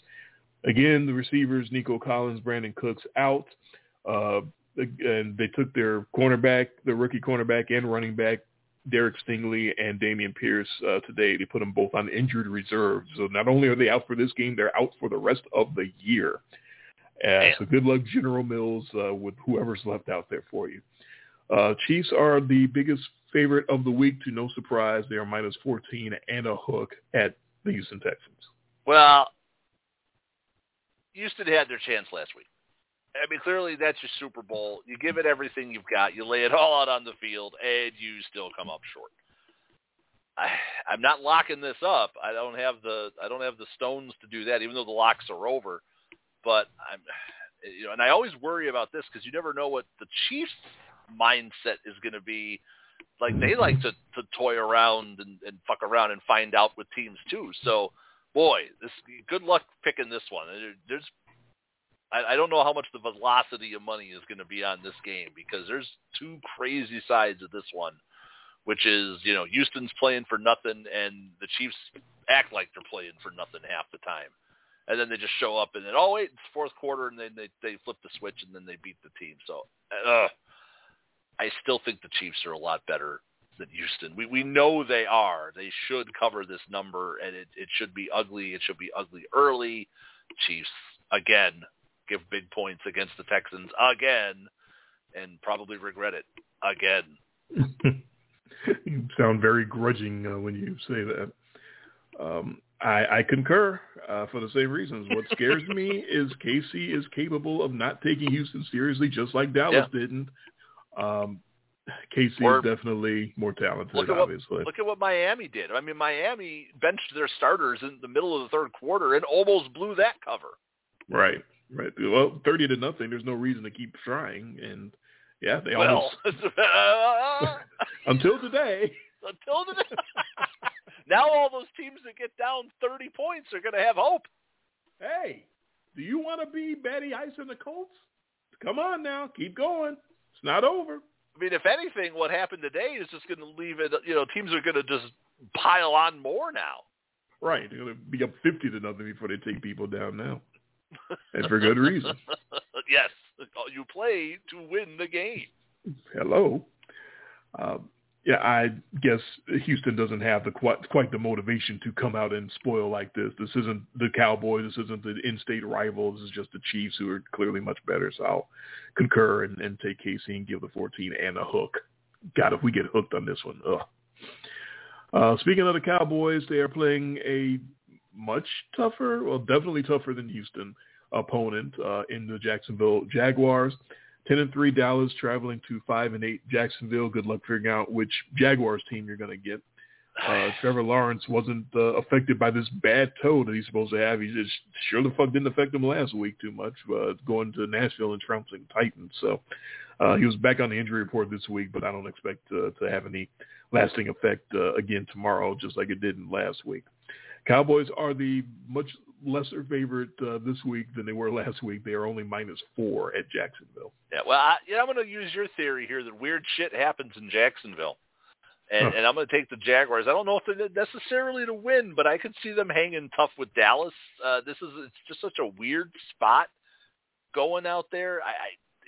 Just seeing the Cowboys and Jags in Jacksonville is just even going to look weird. It's like whoever the Jags host, if it's not an AFC South team, it just doesn't look right. And I don't know if the teams, as they get to that part of the country, and they just get discombobulated. But we've seen this happen too many times with teams where they go down there and a trap gets sprung for them. And I do like what the Jags have been doing offensively. So while, again, Dallas is the far superior team talent-wise and on paper, you can never, underestimate the ability of Mike McCarthy and Dan Quinn to just royally fuck things up. That's always out there, too. So I'm going to take Jacksonville and the points. This one, to me, will show if Trevor Lawrence really has arrived. He keeps showing these flashes. He keeps looking like the number one guy, and then the next week he falls back to earth. The Cowboys pass rush, if you're really the number one guy, you're going to look at Micah Parsons and those guys coming at you, and you're going to still perform and do what you're supposed to do. I think the Cowboys are going to feast on them. I think Houston almost embarrassed them last week. I'm sure they had to hear about that from everyone they know all week long. Okay. I feel like they're going to get on a plane and go to Jacksonville and send a message and absolutely destroy the Jaguars. You're absolutely right, though. Weird stuff happens in Jacksonville. You're absolutely right about that. So I'm not locking it. I already used my lock anyway. But yeah, Dallas to destroy the Jaguars. But if they didn't, I wouldn't be so surprised. Pittsburgh will play the Carolina Panthers in the battle of backup quarterbacks. Kenny Smallhands is dumpling, so the QB was rumored all week to be either Mitch Trubisky or Mason Rudolph. It seemed like Mike Tomlin gave real consideration to making Mason Rudolph the starter because that's how awful at times Trubisky has been. Apparently he's going to go with Trubisky after all, but he probably has an extremely short leash. I don't think you'll see 3 picks from Trubisky this week because if he gets to 2, he's going to get the Sandman hook and be pulled off the stage.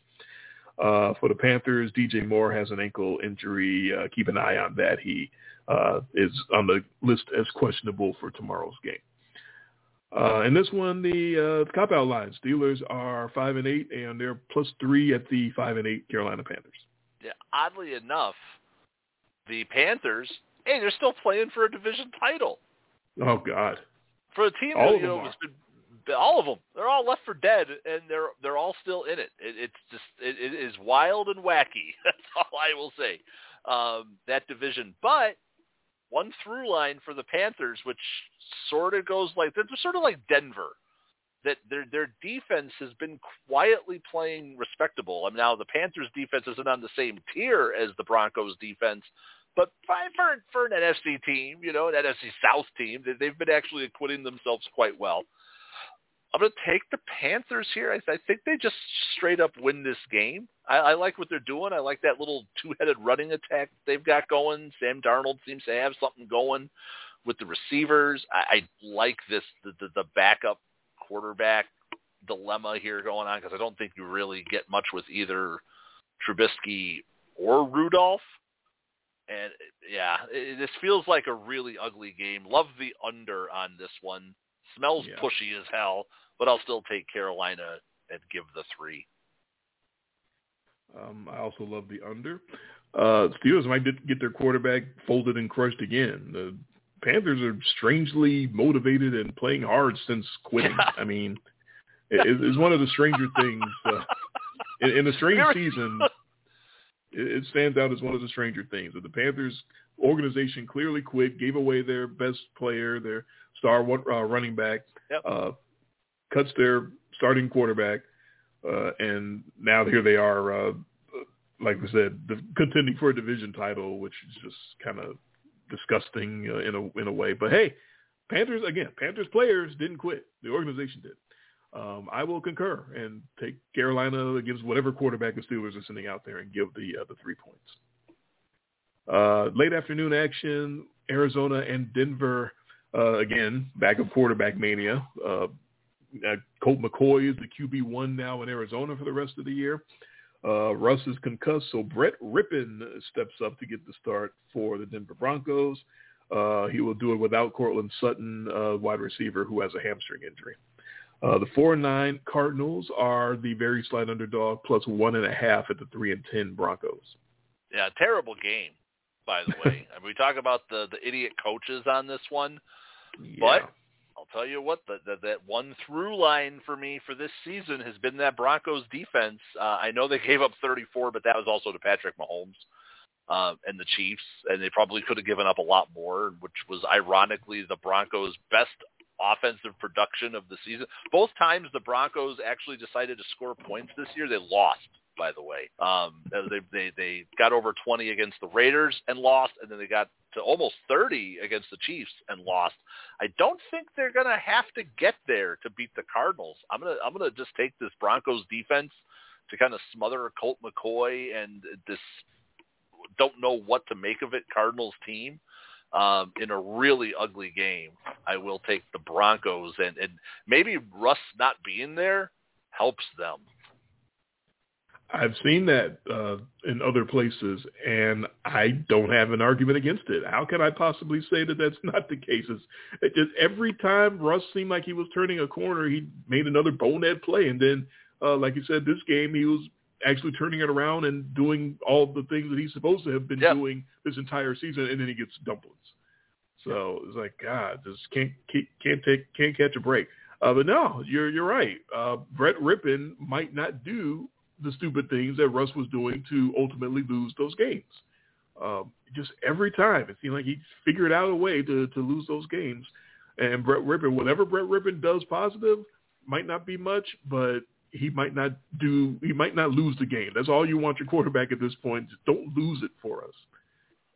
So I will concur and take the Broncos and give the 1.5. But yeah, I'm definitely on record. I don't need Nathaniel Hackett or Cliff Kingsbury back next year. I don't have any use for either one of them. I think they both should be fired at the end of the year. I agree. I concur that both of these guys.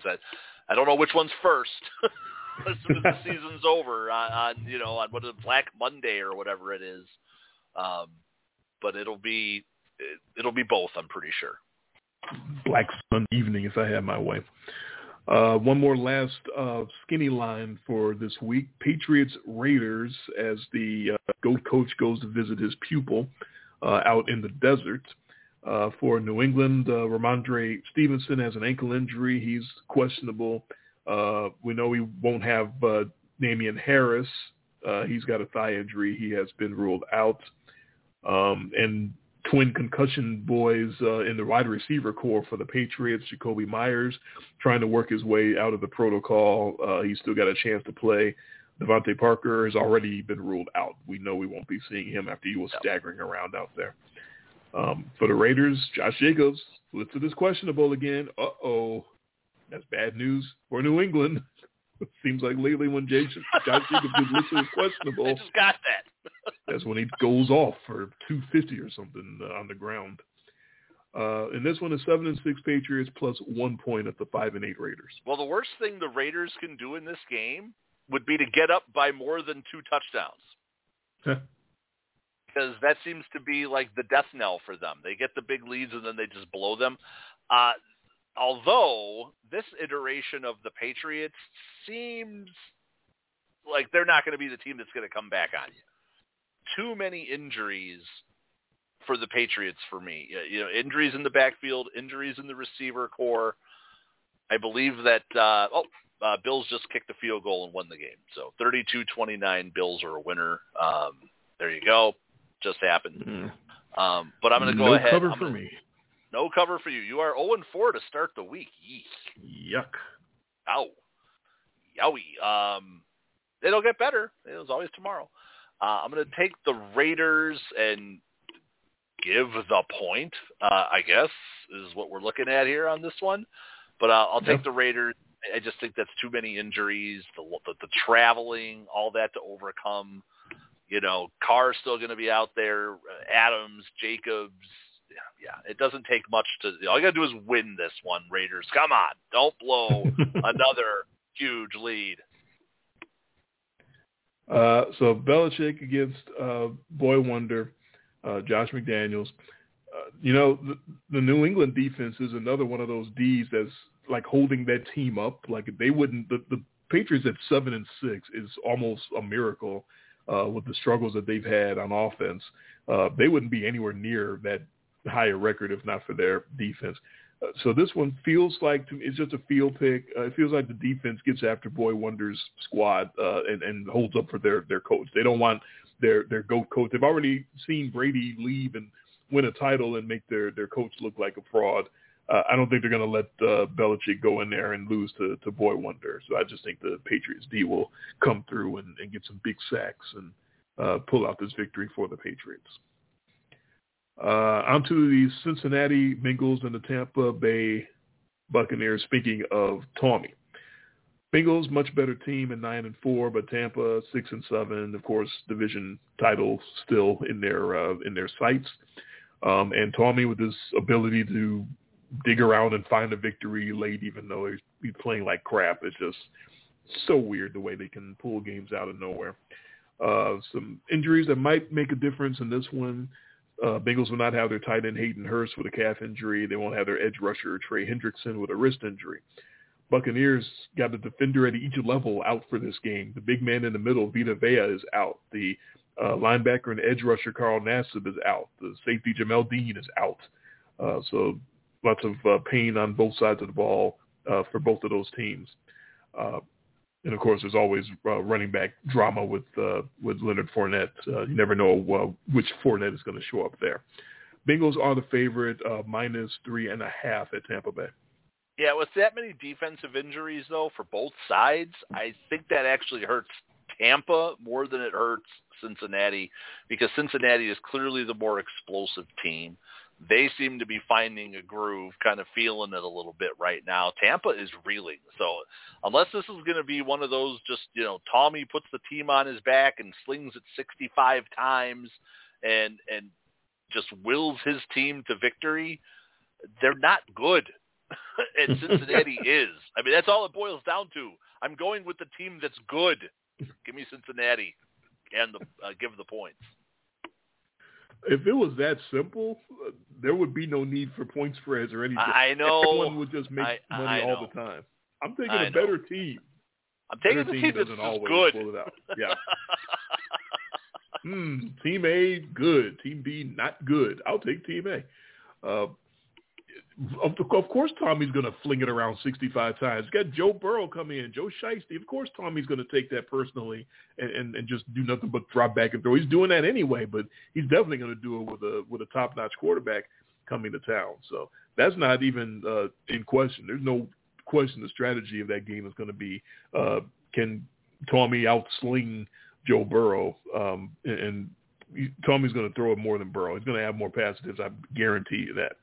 Bengals on talent probably are killing Tampa Bay and winning this thing all day for the first 58 minutes.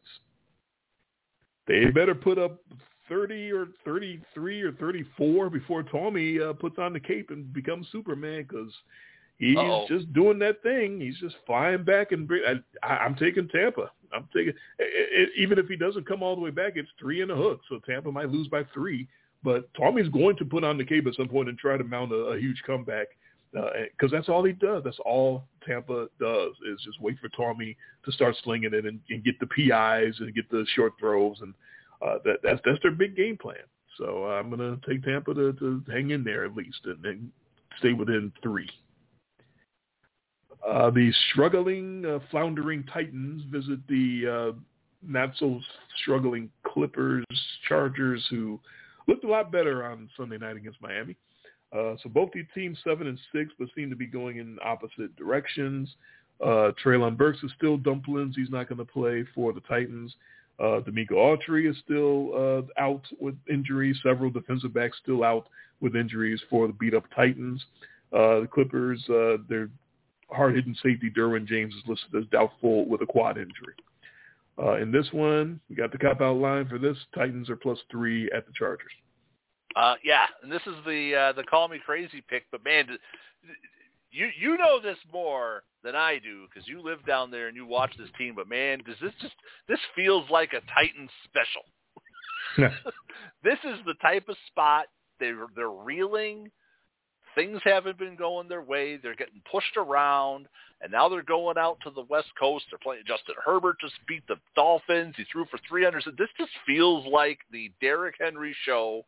He's going to run for like 210, put the team on his back, and they're going to just bully ball Justin Herbert up and down the field. Because again, this Clippers team can get pushed around. So this is the Titans special to me. Titans win this one going away. But I still haven't heard that L word out of you. That no, not yet. We only got 2 spots to go. You cannot usher up 2 more victims better or easier for Derrick Henry than more feeble than the LA Clippers, who have not been able to stop the runner since I don't know when, and the Houston Texans, who the Titans play next week, and Derrick Henry is their daddy. You cannot get 2 better pieces of meat on the plate for the Titans. And I'm still picking the Chargers because the Tennessee defense cannot be trusted. They are not getting at the passer. They are not stopping anybody through the air. They got too many injuries. And Justin Herbert, with all his weapons back, with Michael, that's a huge part of it too, is Mike Williams is back. He's balling again. Keenan Allen's back out there. You can take those other 2 guys, Palmer and I don't even remember the other kid's name, and put them back in their 3 and 4 spots where they're supposed to be, because neither one of them were any good as a number 1 receiver when Keenan Allen and Mike Williams were out. So that's as much as Herbert being healthy is part of the resurgence of the Chargers. I believe just as big a part is Mike Williams and Keenan Allen being out there. I think that makes all the difference. You can be as healthy as you want a quarterback, but if your receivers are a bunch of number 3s running out there trying to be number 1s, then it's still not going to look any good. So that's why I got the Chargers. They got all their weapons. Justin Herbert is doing what he's supposed to do, and the Titans can't stop a nosebleed. That's true, but you did not crap on my logic there. Your logic is absolutely correct. I think Derrick Henry should have another huge day, and I think ultimately it's not going to matter because they're not going to be able to stop Justin Herbert from doing anything. Well, he had a day against Jacksonville, and it didn't matter. He sure did. On Sunday night, the Giants and the Potato Skins play their big rematch. Of course, the weird scheduling quirk of Washington playing the Giants a couple of weeks ago, then having a bye last week, and now coming back to play the Giants again. So you get the home and away. Home and away, very, very odd. These teams are as even as you can get. They have the same record, 7-5-1. That one is each other a couple of weeks ago. Washington had more yardage in that game, but the Giants were able to rally back and force overtime, where both teams in overtime punted the opponent's territory. Both teams had the ball across midfield and got stalled and chose to punt the ball. They wanted that fucking tie, and they deserved that fucking tie. Both those teams deserved to tie in that game because that's what they played for. That's what they want. How are you going to punt on the other side in overtime? How the hell do you do that? I don't understand. Chase Young at this point is the candy man. They keep saying that he's getting ready, going to be out there. He's still not going to be out there. At this point, that he's a rumor. They say Chase Young exists, but I'm not sure it's true. I think he died and they're just playing with us. It's a Weekend at Bernie situation. Oh, wait, are they going to have a wireframe statue of him in the stadium? Oh, no, that's been done already. They're going to have to come up with something else. Okay. They're going to put a pile of dust in a dustpan for him or something. I don't know what they're going to do. Wow. He was creamy. It's Washington. They're capable of doing something like that.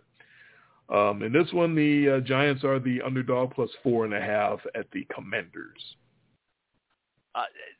Honestly, I got to tell you, I hate the Giants. I think they're completely fraudulent, but that's too big of a number for me.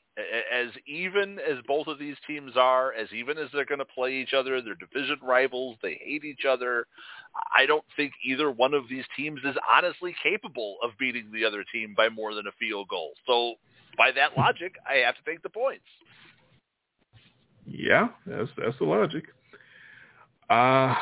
Winner of this one wins the season series 1-0 because of the tie. So that's just odd. Giants' run defense trending the wrong way versus a team that doesn't want to trust their quarterback at all. So that's why I'm taking Washington and giving the 4.5, because the Giants aren't going to be able to stop them.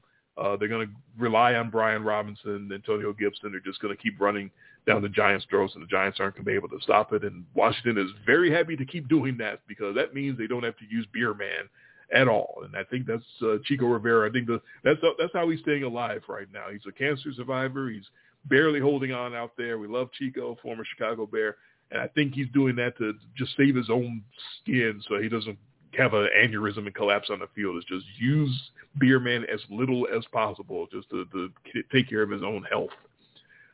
So I will give the 4.5, take Washington. That moves us to Monday night. I know what your lock is now.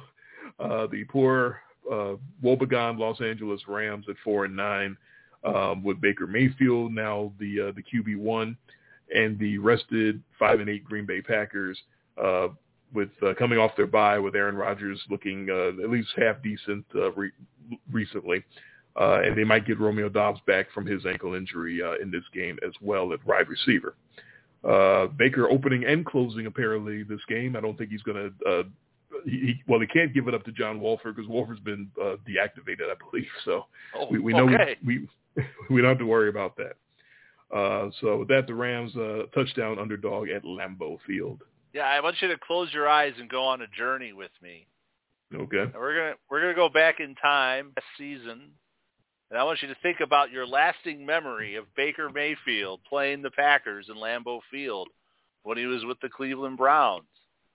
And Nick Chubb running up and down. Baker threw 4 picks. Ooh. Probably one of the games that helped him out of Cleveland more than any other. A game that they should have just gone in there and won, and Nick Chubb was just decimating that Packers suspect run D that's been a problem for them for years. And for some reason, the Browns decided every once in a while, we got to let Baker try to throw, and it was a disaster every time. I'm taking the Packers. I'm locking it up. First of all, when he turns around, he's not going to have Nick Chubb and Kareem Hunt back there. He's going to have 2 yards per carry Cam Akers and the corpse of some other guy. I understand that the Rams defense, they've been fighting, but the Packers have kind of been the Rams' daddy the last few years. So I think muscle memory just takes over here, and the Packers put them to sleep.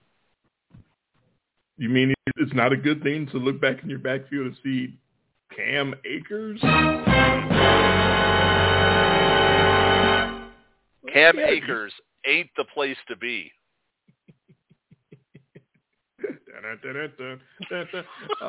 He was decent last game. He had a sort of coming out party. He got in the end zone, I think. That is such a backhanded compliment. He was decent. He's aight. He's aight. Hey, come on, let's go Baker again. Another crazy comeback win. Mm-hmm. No, okay, maybe not. You know what? I want to be fair. I still think the Rams defense has been trying to keep it together and trying to play for them and trying to hold up things. Oh, sure. They're not going to have Aaron Donald again. But yeah, there's only so many miracles you can keep asking for. There's only so many times you can ask Baker Mayfield to do whatever the hell that was last Thursday night. I don't know if the Packers are on their way to any kind of great resurgence or any great finish to the season, but I tell you what, I did remember that I got to keep picking them. I got to get Green Bay to 9-8. They got to win out. Oh, they got to win out. Yeah. You're going to will it. That's right. That doesn't mean I have to take them to give the 7 because they can win by 5 and still be on their way to 9-8. But I'm gonna give the 7 anyway. I think this is probably their best chance to have a great outing. It's Lambeau Field. It's cold as fuck. It's Monday Night Football. Crowd's going to be all drunk and sauced up and ready to go. Night football, bad elements, LA team coming in. It's all set up for Green Bay to have probably their best showing of the season. So, and also Aaron's getting it together a little bit, been playing better, getting on the same page with Christian Watson, got Dobbs coming back. If Green Bay is going to do something big time, this would be the game to do it. So I'll concur with you and give the 7. All right. It's really funny that you're going to beat me for the season on locks here, and I don't think you've disagreed with one of my locks all year. Maybe one or two. I'll go back and look in our after show. But yeah, it's been very rare. And same with you. You haven't disagreed with too many of my locks. So. No, I mean we think these are good picks. Yeah, crazy. More on our after show when we go back.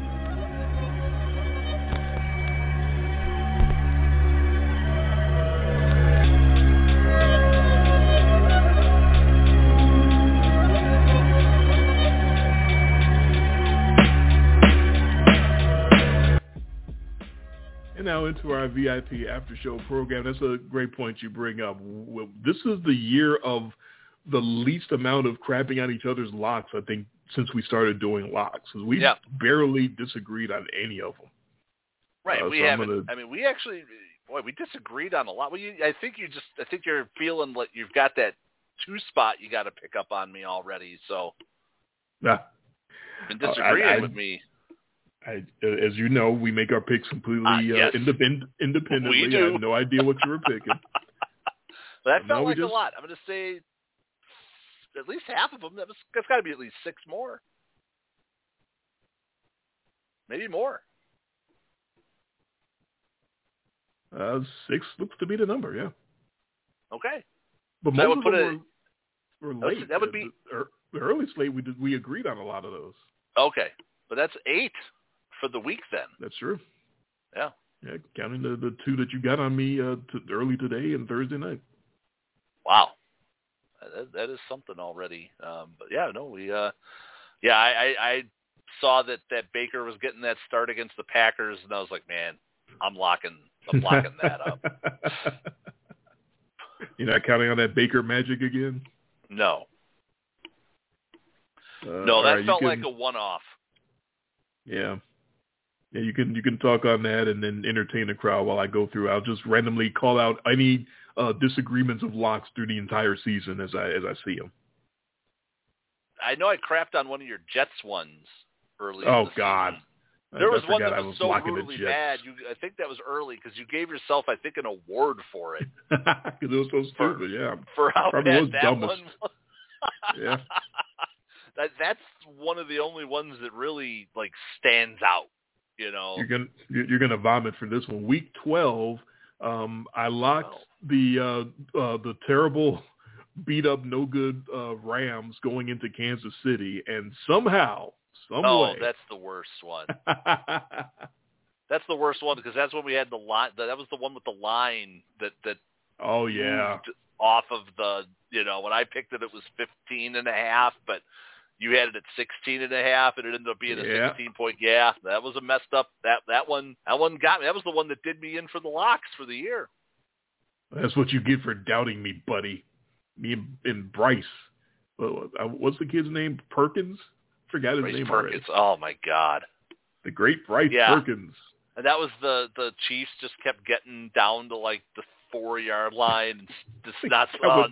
They got within the 10 and 4 times didn't score a touchdown either. They knew they weren't playing anybody, so they kicked field goals. We're out all season long. Everybody's going for it. Nobody's kicking field goals, but the Chiefs are these guys aren't coming back to take the points.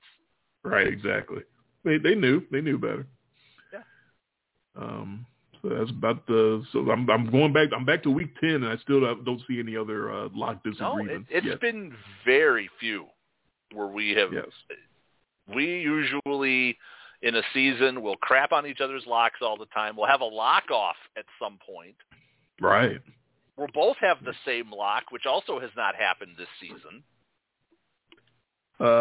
Here we go. Week 9. See, Indy. Oh God, it was +5 at the Patriots, and you locked up the Patriots because that's how terrible. The coach. I don't even know if this is Matty Ice or if he had been benched for the kid. And was that the Ellinger game? Probably. And I picked the Colts. My lock of the century? And New England won by 23. So I guess you that was the Sam right Ellinger game. That was Choco Hooters. Okay. That was Ricky quarterback. Bill Belichick. Go coach. Yeah, go coach. Choco Hooters. That was the Choco Hooters game. Yeah. Yep. That sure was. But the week before, Green Bay. Oh, geez, another one. Another hook. Packers Sunday night at Bills. Green Bay plus 10.5. Oh, my God. Yeah. You just knew the Packers were going to get destroyed by the Bills. Yeah. And they hooked them. And they hooked them. I said, hey, Green Bay, I'll give them a fight. No, they'll hang in there. And this is what I mean. I'm losing by a lot on the locks, but when you look at the locks I lost, I mean, they were... Those two are gut punches right there. Yeah. The second one is going to wind up changing our rules for how we pick lines. That's how bad it was. That was a really gut punch right there. We're going to change everything because of that one. That was the Nickel Roby Coleman play of lines right there. It's going to change everything. We got to have winter meetings. We got to get together after the season and get all the owners involved. We talk about that with Craig Counsell and Wade Miley. That was that. It was the Wade Miley game. We ain't having this shit again. We're going to change those rules. We're going to have a special tribunal about figuring this out. I'm back to week 5, and those are the only 2 disagreements I see on locks so far. That's wild. That's crazy. We've definitely never had this few disagreements. Week 4 we agreed. Yeah, and we've been doing the awards week 4. Week 3. Bengals -6 at the Jets. I locked up the Jets, and you laughed at me, and you were right. Because the Bengals beat that ass 27-12. Okay. I don't even remember who the Jets quarterback was at that point. Oh, my God. So it's funny that I looked back, and week 5 was the first week that we did the awards, so that meant week 4 was the first hardware that we handed out. And you go back, and we've been doing this for, 11 weeks. Yeah. And it feels like this is the way we should have been doing it forever. Right, of course. Yeah, and and because I've got it in a spreadsheet, I've actually got all my awards still saved for the whole season. Okay. So I've just got it all in one spreadsheet, and I can just scroll through, and I can see every week what my awards were each week. I've got all my awards saved too, but I'm old, so they're all on scraps of paper that are all back at home, so I can't access them right now. Right. Maybe next year I'll get on. Although no better technologically sound. No better award than when we did that week 5 recap, and we both had the how did Matt Amendola get another job award? And yeah. Oh man, he's going to be so fetid. There's going to be some hardware for that young man for about probably for a season retrospective. Absolutely, he's earned it. That's what I was getting to. He's going to be so talked about and feted and regaled for our season-ending awards. Yeah, he'll have earned every bit of it. Week 2 on Monday night, I was in favor of the Bills, who are hosting the Titans as 10-point favorites, and you thought the Titans were going to give the Bills a fight because it's the Titans. They always they love being the underdogs, and they love taking it to the Bills specifically. But I had a feeling, and I locked up the Buffalo Bills, and they won 40-7. They beat the Titans' ass. Wow. Very few disagreements there. So there's that one in week 2, and let's see week 1. That might be about it. I think I just covered all of our lock disagreements for the year. That's one hand. And week 1 was our co-lock because the Baltimore Ravens in week 1, we keep telling you people this, are mortal locks. And they were 6.5-point favorites at the Jets, and they won 24-9. And we knew we want to take the Baltimore Ravens week 1 because that's what they do. They come out better prepared than every other team. They do it every year. And that's funny because I don't know if we didn't have that like pre-planned, but we were telegraphing it all through the preseason. Right. Yeah. Yeah. Exactly. Like when we were doing our preview show and just completely telegraphing the Ravens do to start seasons. Like there is no better week 1 coach than John Harbaugh. Mm-hmm. We knew it. And we both locked them up, and it worked out. So even though the Bills didn't get that cover today, I do want to say I am glad they won. I really do, I just have that. I don't have a rooting interest, but I like the Bills, and I do want them to get the number 1 seed. You do have a rooting interest. Hipster Jabes loved the Bills before any of you posers. It's on tape. It's on record. About my prediction here about the Bills being the dominant team in the AFC East predated them doing it by about 2 years. He was talking about that before Tommy ever left. I did. Before when Project was still Project. Right, and I thought you were crazy. You thought I was just talking out of my ass. Come on, the Buffalo Bills. Come on, man. Well, they moved to 11-3. Yeah, I'm very glad they won too. I still hold that tiebreaker over the Chiefs.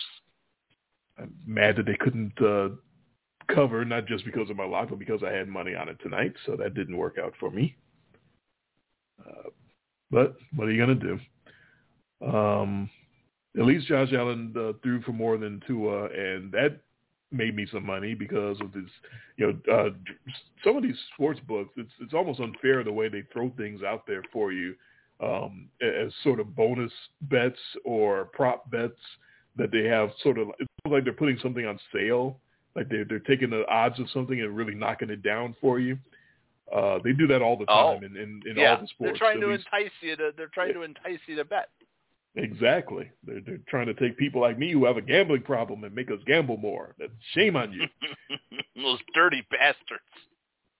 DraftKings Sportsbook made it plus 100 tonight for either quarterback. If you wanted to take Josh over Tua or Tua over Josh in passing yards, instead of minus whatever it would normally be, they put it on sale and made it plus 100. So I put a little money on Josh to throw for more than Tua. I didn't think, first of all, I thought it was going to be snowing all night. The way they were talking about the weather. It stopped. All week, it stopped. The way they were talking about it all week is that it was just going to be a driving snowstorm all through the game. And that was not the case at all from what I'm seeing on the pictures. Looks like a completely clean green field to me, which was a complete shock. So I thought it was going to be, passing yards. I thought everyone figuring out what Tua is doing. I thought the Bills were going to just gum up the middle and make Tua do something else, which maybe they did. So I thought it was going to be Josh Allen by a mile in passing yards. So I did put money on that. So that did work out. I'm looking at the stats now. Josh threw for 304 and Tua threw for 234. So I didn't know it was going to be that high. I thought it was going to be more like 204 to 134, but either way, a win's a win there. But I did have more money on a parlay for the Bills to cover the spread, which did not happen. So. Oh no, my Saturday DFS lineup moneyed today, which was nice. Oh, good. Yeah, it was actually my. You have Kirk Cousins or something? I had Kirk Cousins. There you go. I had Kirk Cousins and Justin Jefferson. Oh, well, can't argue with that. That was 70 points between the two of them. J.K. Dobbins and James Cook were my running backs. And they did something? Dobbins, 17 points, found the end zone. Okay. He caught a touchdown from Josh Allen. And then I also had Michael Pittman, which was almost 20. And then the rest of my guys were all getting 8s and 9s. So that's usually enough to money. I mean, it wasn't big money, but Gabe Davis had almost 10 points. Hawkinson had 8. Amari Cooper had almost 10. 10 in that game might have been the top scorer. Yeah, I was listening to that in the car going when I was going to dinner. So man, Lamar can't come back fast enough. Well, he was steadily going down as the season was going on. He was getting worse and worse. Maybe he just needed the break. Maybe he needed a rest. You're right. That very well might be the case. All right, I'm logging into my DraftKings now so that I can. Well, I don't know if I'm going to be able to do this. For Ravens fans, this was like your first actual straight up like you just lost. Right, you didn't have a huge lead and find a way to blow it. You didn't blow the game in the final 18 seconds. So hey, good job, just losing progress. Up. Yeah. You lose like everybody else now. Yeah. I guess that's that. I guess there's that. You can't lose a big lead if you can't get a big lead. Don't get the lead. It's like you can't cover 10 if you can't score 10. Yeah, pretty much. Pretty much what the case is. All right, what in the world is your DraftKings handle? Because every time I get into a contest, it has something on there about look up your rival or something like that, but I don't know your handle. Oh, so you can see. It says find a rival right here next to standings. Yeah. Well, it's really easy. It's IMLDJ. Oh. It's just IMLD then JAY for J. You know, is that so that you can compare your lineups to mine, or? Yes, or in the standings. Yeah. Got it. Well, I typed it in and nothing happens. I don't. Well, maybe you weren't in this contest today. Were you in the holiday free contest, or were you in something today? Else? Yeah, that one. The Saturday slate free one? Yeah, the NFL 50K. Yeah. Yeah, that's free, the one. I was. I had 153. I had the same lineup. I missed the money on that one by a point. Oh, wow. So the one that I did money in was one that I paid for. Okay. Because I had 153.10 for my score. Okay, this is weird. I was trying to type it in, but it's not. But you're not coming up when I type in find a rival. Yeah, IMLDJAY. Everything. I'm typing in because when I type in like I and M, it's bringing up other people who starts with I and M, or who have I and M in their handle. But then I go to IML and it goes blank so apparently you're not in that one. I'm looking at it. Unless you blocked me out and I can't find you. Yeah, maybe I don't make maybe I have it in a setting or something if I don't make it public or something. I'll have to look at it. Okay. Well, how many points did you score again? Let me look at it through that. 153.10. All right, well, I'll go down all the standings and go down to the 150. What the hell? It won't even let me do that. It went from... No, you can't see them all. So were you in that contest? Yeah. What'd you have? I had 132.5 points. Ah, okay. I finished in 79,000. Yeah, I'm such a loser. I finished in 28,374th place. And despite only being like a point behind, I finished in 79,324th place. You had how many points? 132.56. Okay. Well, you were 21 points behind me. Oh, okay. I thought you said you had 100. Oh, 153. I thought you said you had 133. Okay. No, 153.10. Okay, that misheard you. But I can't get to 100. I'm going through I'm looking at the whole standings, and it jumps from 49.45 to 26,249, and then to me. Yeah, it does that. It's really strange. Yeah, I don't understand. It does that. Hang on, let me see. Okay. Oh. Let's see here. Because do you see that find a rival box next to the standings? No, I don't. So, hang on. So if I go into the contest, this is fun. Everybody's listening to this live, so that's great. Right. Well, it's the after show. No, we're not live. We're in the after show. Okay. This is the So content you pay there. for, folks. I'm on my phone, so I don't know if that makes a difference. That probably makes a difference that you're not on the actual computer site. Yeah, hang on here. I actually don't like their website. I like the app more than I like the website. Huh. I'm just about to go to DraftKings. Let's put in a few extra A's there. Just a 1A. Okay, so I will go to lineups, recent, live. Okay, live. NFL Classic. It's not showing. Oh man, it's not showing my free one. I was clearly in it. I was winning money until about the last minute. I had like $1. Oh, there it is. Holiday free contest. Let me click on that because it says it's live. And then when you get to it, you see standings, and then next to standings, it has a box that says "Find a Rival." Oh, I see where it says entrance. What's your login? My handle is Draydog, which I made like before IMLD even existed, but I forgot. Oh, you are I had Draydog555. No, I don't have any fives. That's a different person. Oh, it's I'm Draydog and nothing else. Okay. Oh, there you are, Draydog. So I found you. It just doesn't let me see anything. Huh. That's how old my account is I'm Draydog with no numbers. I'm the original Draydog. Draydogs. Just so you know, there's 3 Draydogs. Yeah. I'm the one with no numbers. You're just straight Draydog with no numbers because you are OG Draydog. Damn right. No others before me. But the account said dormant for years, and I forgot I had it.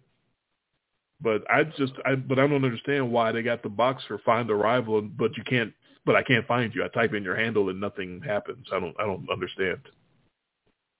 But at least I know your handle for future contests, so I'll be checking in on you. Oh, hang on. Oh, I have to put in my phone number. What? Yeah, hang on here. Oh my God, it's texting me a code. I'm about to get hacked. Oh, look, my bank account's empty. Oh, no.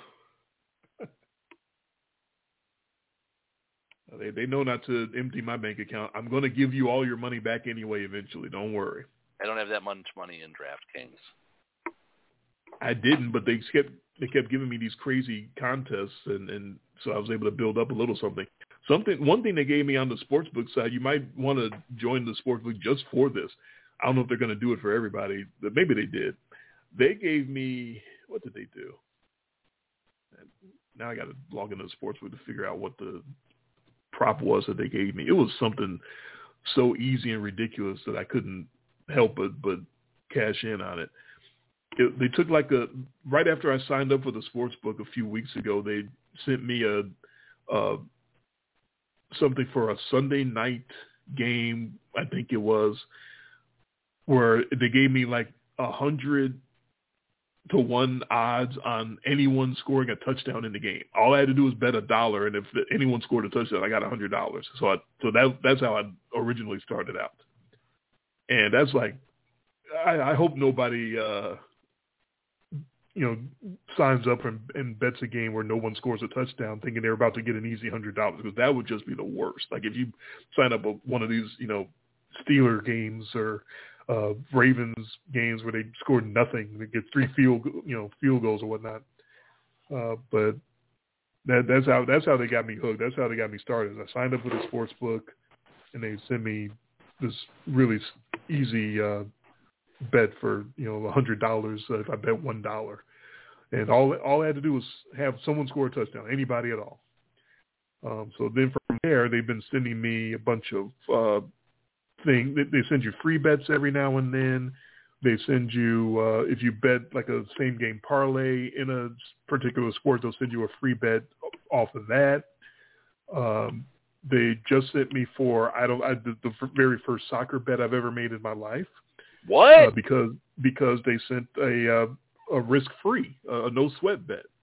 Oh, sure. Up to $35. It's a parlay. Like I had to pick I picked like Argentina and Messi to score a goal or something like that. But if it loses, I get my money back. So what the fuck? Of course, I'll go for that. And if it wins, I win like $200 some. So they know exactly what they're doing with these things. They get the hook in you, and they just keep reeling you in. Now, the way they get other people, I'm sure, is you run out of money, and then they go, oh God, I'm hooked. Now I got to deposit and send you. I'm not sending you fuckers anything. That's just not going to happen. I know better. You're going to play that out, and then it's done. Exactly. I'm playing this roll out as long as I can, and then it is all over. But it's still going so far. That was like 3 weeks ago, and I keep kind of yo-yoing back and forth, up and down. But I still got a little money left, so I'll be playing tomorrow too. So we'll see. But the Buffalo one, that was big. I was really trying to pop that one, but did not work out for me. Yeah, I mean, it was your lock. Here's what happened. You put money on your lock. Again.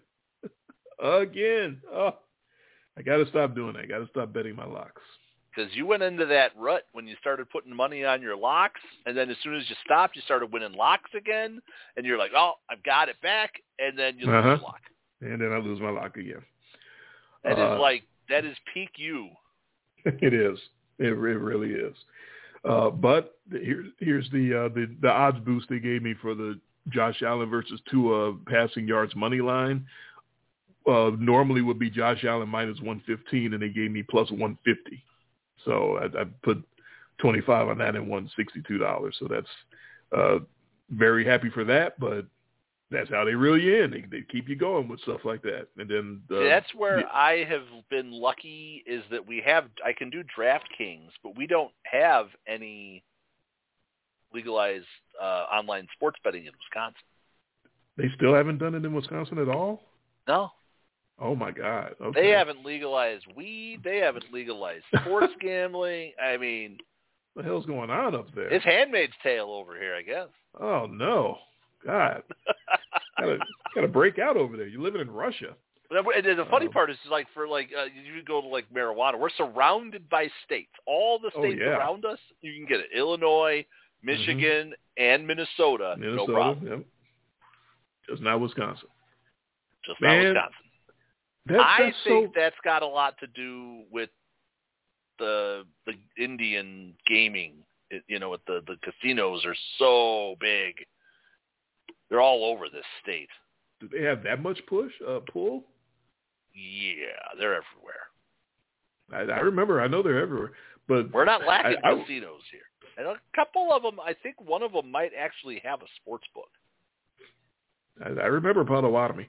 But, I mean, that's just, okay, fine. There's a whole bunch of Indian reservations up there. But just based on legalizing marijuana, just based on University of Wisconsin, Madison would be, that would take care of your state budget for the next 10 years. You wouldn't see Madison anymore because it would be in fog. It would be in smoke. Yeah. It would be completely smoked out. There'd just be this permanent haze around Madison. That would clear all your budget. That's not like there isn't already. Sure. Right. But that's how it is everywhere. Yeah, you look at what it did for the tax, like in Colorado and all these states where they legalized, how much money they're bringing in for this legalized weed. The gambling, same thing. All the money that's going to bring in from all the degenerates like me. It's just a no-brainer. There've been plenty of times I've been like, man, I wish I could put $10 on this or $20 on something, Yeah, it has to happen. It's going to happen. It's going to happen. Yeah, I know that. They're going to put a casino at that big vacant lot in Chicago downtown one day. That's going to happen. They've been talking about that for years. That's going to. Well, look how long it took them to put that one out in Rosemont. Right. Forever. They were doing the boats before that, which is just stupid. Oh, it's on a boat. It's legal now. Well, no. What they'll do is they'll move the Bears out to the racetrack, and then they'll just put the big casino there. Okay. Yeah, it's all going to work out somehow. They'll figure it out. They're going to put a casino there. They're going to put it downtown Chicago. They're going to put a casino in Times Square. All of this is coming eventually before we die because it's just too much money to be made by doing it. It's just common sense. And they'll all be smoked out. What do you think right. What do you think the live line would have been to take the Vikings on the money line at halftime?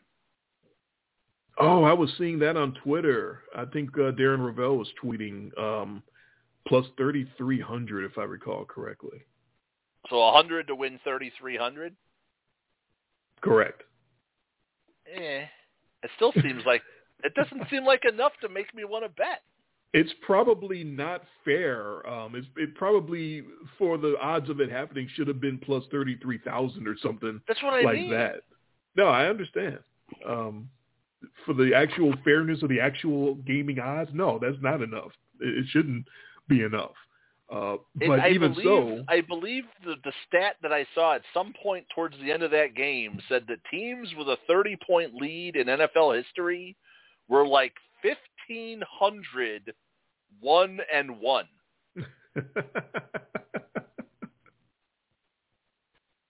And the one, is that counting postseason? Because that one was Frank Reich? I don't know if that was counting that one, because that was a 32-point game. That was a 35-3, right? Yeah, that's all I was hearing today on the radio was this broke the record for biggest comeback ever, and the Frank Reich game was the record, but that was a postseason game, of course. I am still going to say, I don't care what happened today, that comeback for the Bills was still the greatest comeback of all time. It was in the playoffs for one. Right. And no 2-point conversions. That's right. So you could take your 28-3, and you could take this 33-0. You can take all of those. I'm still going Frank Reich, that 35-3 comeback, because they came back all the way, and they did it without a single because there were no 2-point conversions back then. It did not exist. So I'm still calling that the greatest comeback of all time. I try not to engage in, when it happened in my childhood, in my day, that was the greatest. No. But, yeah, I'll concur that that's probably still greater just because of the playoff circumstances. Right. It was the stage and and all that. I get the Super Bowl one. That's fine, too. But nobody can argue that Buffalo did it against a team that was in the playoffs. So clearly, Buffalo did it against a much better team than what Minnesota did it against. Minnesota this Colts team that collapsed. Yeah, this Colts team that collapsed today is a joke squad with a joke coach. Yeah, I like when I sent you when I sent you Jeff Saturday's musings today. That was a great comment. Oh, wow, this is awesome! I'm so glad I got to witness that. Can you guys believe that? Just wow, man. I did laugh out loud at the line of "I'm happy for those guys." Like that's the other team. It's not your team. So that was a good one. You did call me on that one. Yeah, I'm just Jeff Saturday's inner monologue. How great for those guys, man.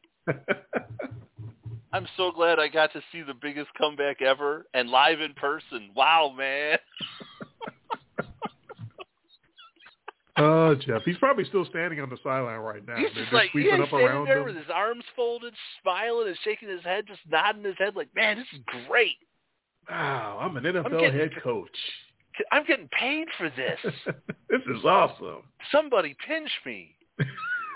Jeff. Game's over, Jeff. Come back to the hotel. I know I'm playing him off as just kind of being this like free spirit, mindless dude, but probably. And he appears to be a religious freak too, so he's probably just, I just thank God. I'm so blessed. I'm so blessed to be here. Hashtag blessed. Yeah. All right. Well, have you had enough? Oh, my God. It has been such a long 2 days. I'm not even going to get into all the details. My week has been long. I gave you a couple. I gave you the gory details. It's been a long. I have to say, this has been a very long week. I spent most of the week just beat to death, and then snow and shoveling and ice and then back to work, and it's just been this whirlwind week. And then you got the holidays coming, so you're trying to buy presents and do all this. Yeah, so it's been a challenge. I'm anticipating that we'll be doing this again next Friday night, because that's really our only chance. That's definitely the goal. You'll be older the next time we do this show. And respect your elders. You get to appreciate those 2 weeks of being 47 before I do. That's where I am. So tell you how much it all hurts. about what it's like on the other side. That's right.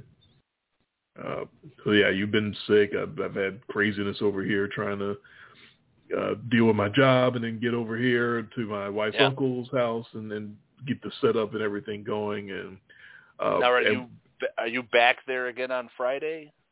We don't know about next weekend yet. Okay, so you'll just let me know if I'm hosting or. Yep. I'll have you clued in. So, yeah. Yeah, it's funny because I'm doing yesterday I'm at work and I'm doing the crash course. So I'm watching, because I didn't watch any football last week because I was on vacation. Right. And so I was paying attention on my phone, but I'm watching all of the 15-minute highlight packages, Yeah. So I'm watching the long highlight packages, but I'm watching them all on YouTube at 1.5 speed. Okay. So I can just blaze through them all. But I'm still picking up enough, and I've actually got a little cheat sheet worth of notes here that I was writing. So I was doing homework. This has been the season, I will tell you, I've put in the most work this season as I have in a long time, because I actually have a little list of notes here with all the stuff that I could transcribe into the computer, and then made my picks this morning for the games today before you even got me the lines. I was just looking at the lines there's nothing that can dramatically change here, because I knew I was going to go – I was actually going Colts to win,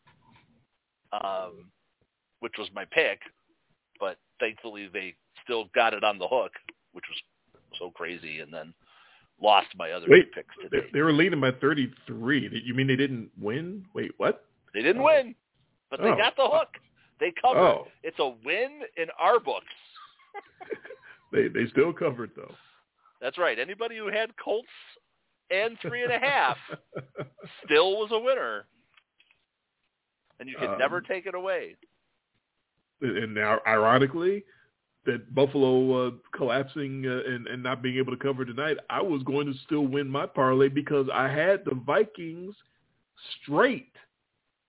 With all that you had the Vikings on the money line. On the money line. It's part of my parlay. I was so mad listening to that shit this morning. By the time it got to halftime, I had already ripped off my headphones. That's why you were so agitated. I thought you were just agitated because you're losing the pick to me. I was agitated because of that too, but I was agitated because I'm like, man, I got this long-form parlay in football, and it's going to be dead already before we even get to So did the Bills destroy your whole parlay? Yes. What would that have paid you? I didn't have that much on it, but it was the only thing I was stretching out today in football outside of that Josh Allen prop bet. That was the only other thing I was playing in football today was that one parlay. I had NBA going. I had college basketball going. Those all fucked up too because I'm not good at gambling, which is part of the problem. But anyway, but yeah, that was what really was frustrating about this Buffalo score was that I was still with that comeback gonna be in play to make money, because when it's a spread that low, and I do that in basketball and college basketball and NBA too, when it's like a spread of 3 or 4 or 5, I don't fuck with that. I just take the money line, because I'm not taking a team -3 and watching them win by 2.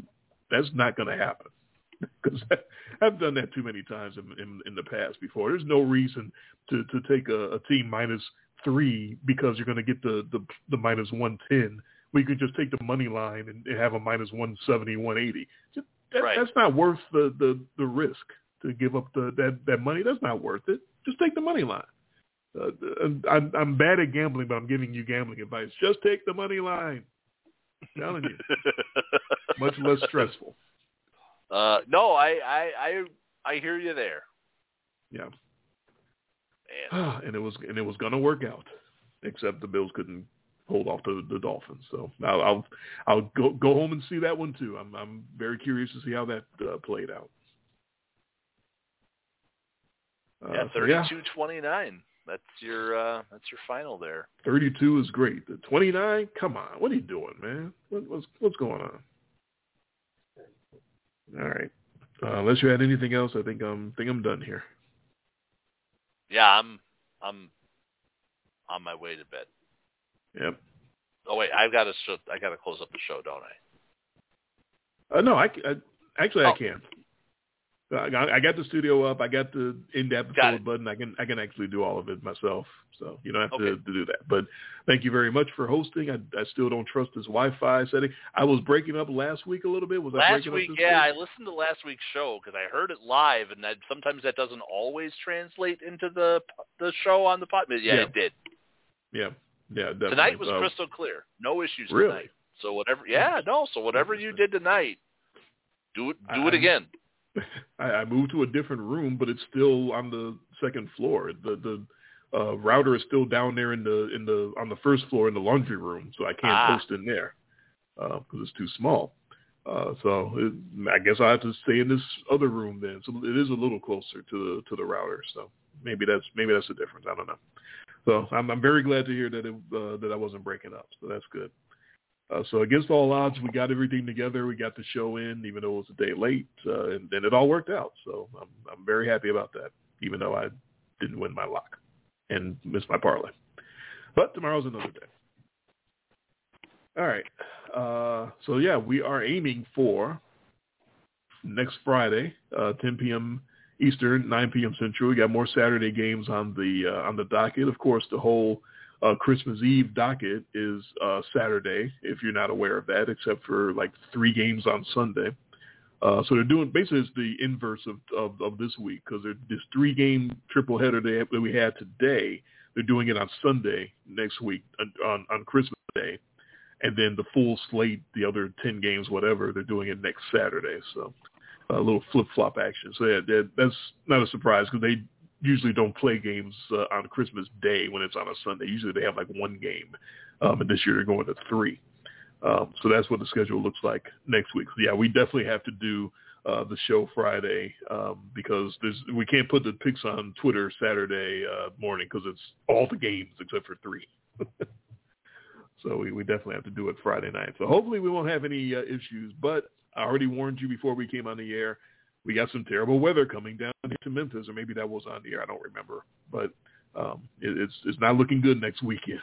So if things do break down and I don't have the ability to do the show Friday night, then we'll just have to email each other the picks and do it old school and put it up on the blog. So for those of you who we'll make it work. For those of you who don't remember the blog website, even though I put it on the plugs, blogtalkradio.com. Wait, no, that's the podcast.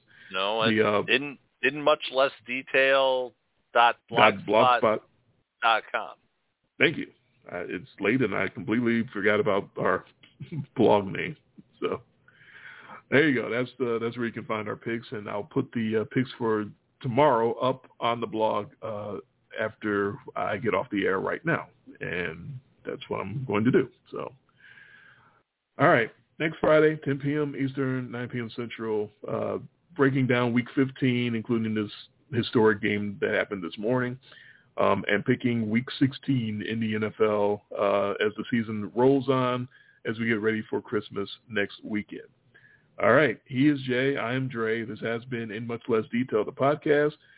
Thank all of you for listening, especially Jason's mom, who's been sending me love and messages through the entire show.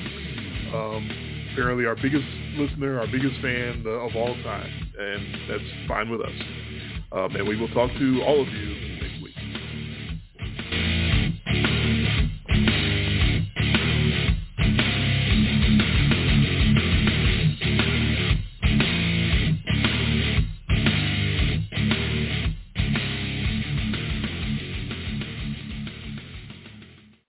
Judy was boring. Hello. Then Judy discovered ChumbaCasino.com. It's my little escape. Now Judy's the life of the party. Oh, baby, mama's bringing home the bacon. Whoa, take it easy, Judy. The Chumba life is for everybody. So go to ChumbaCasino.com and play over 100 casino-style games. Join today and play for free for your chance to redeem some serious prizes. ChumbaCasino.com. No purchase necessary. Void where prohibited by law. 18 plus terms and conditions apply. See website for details.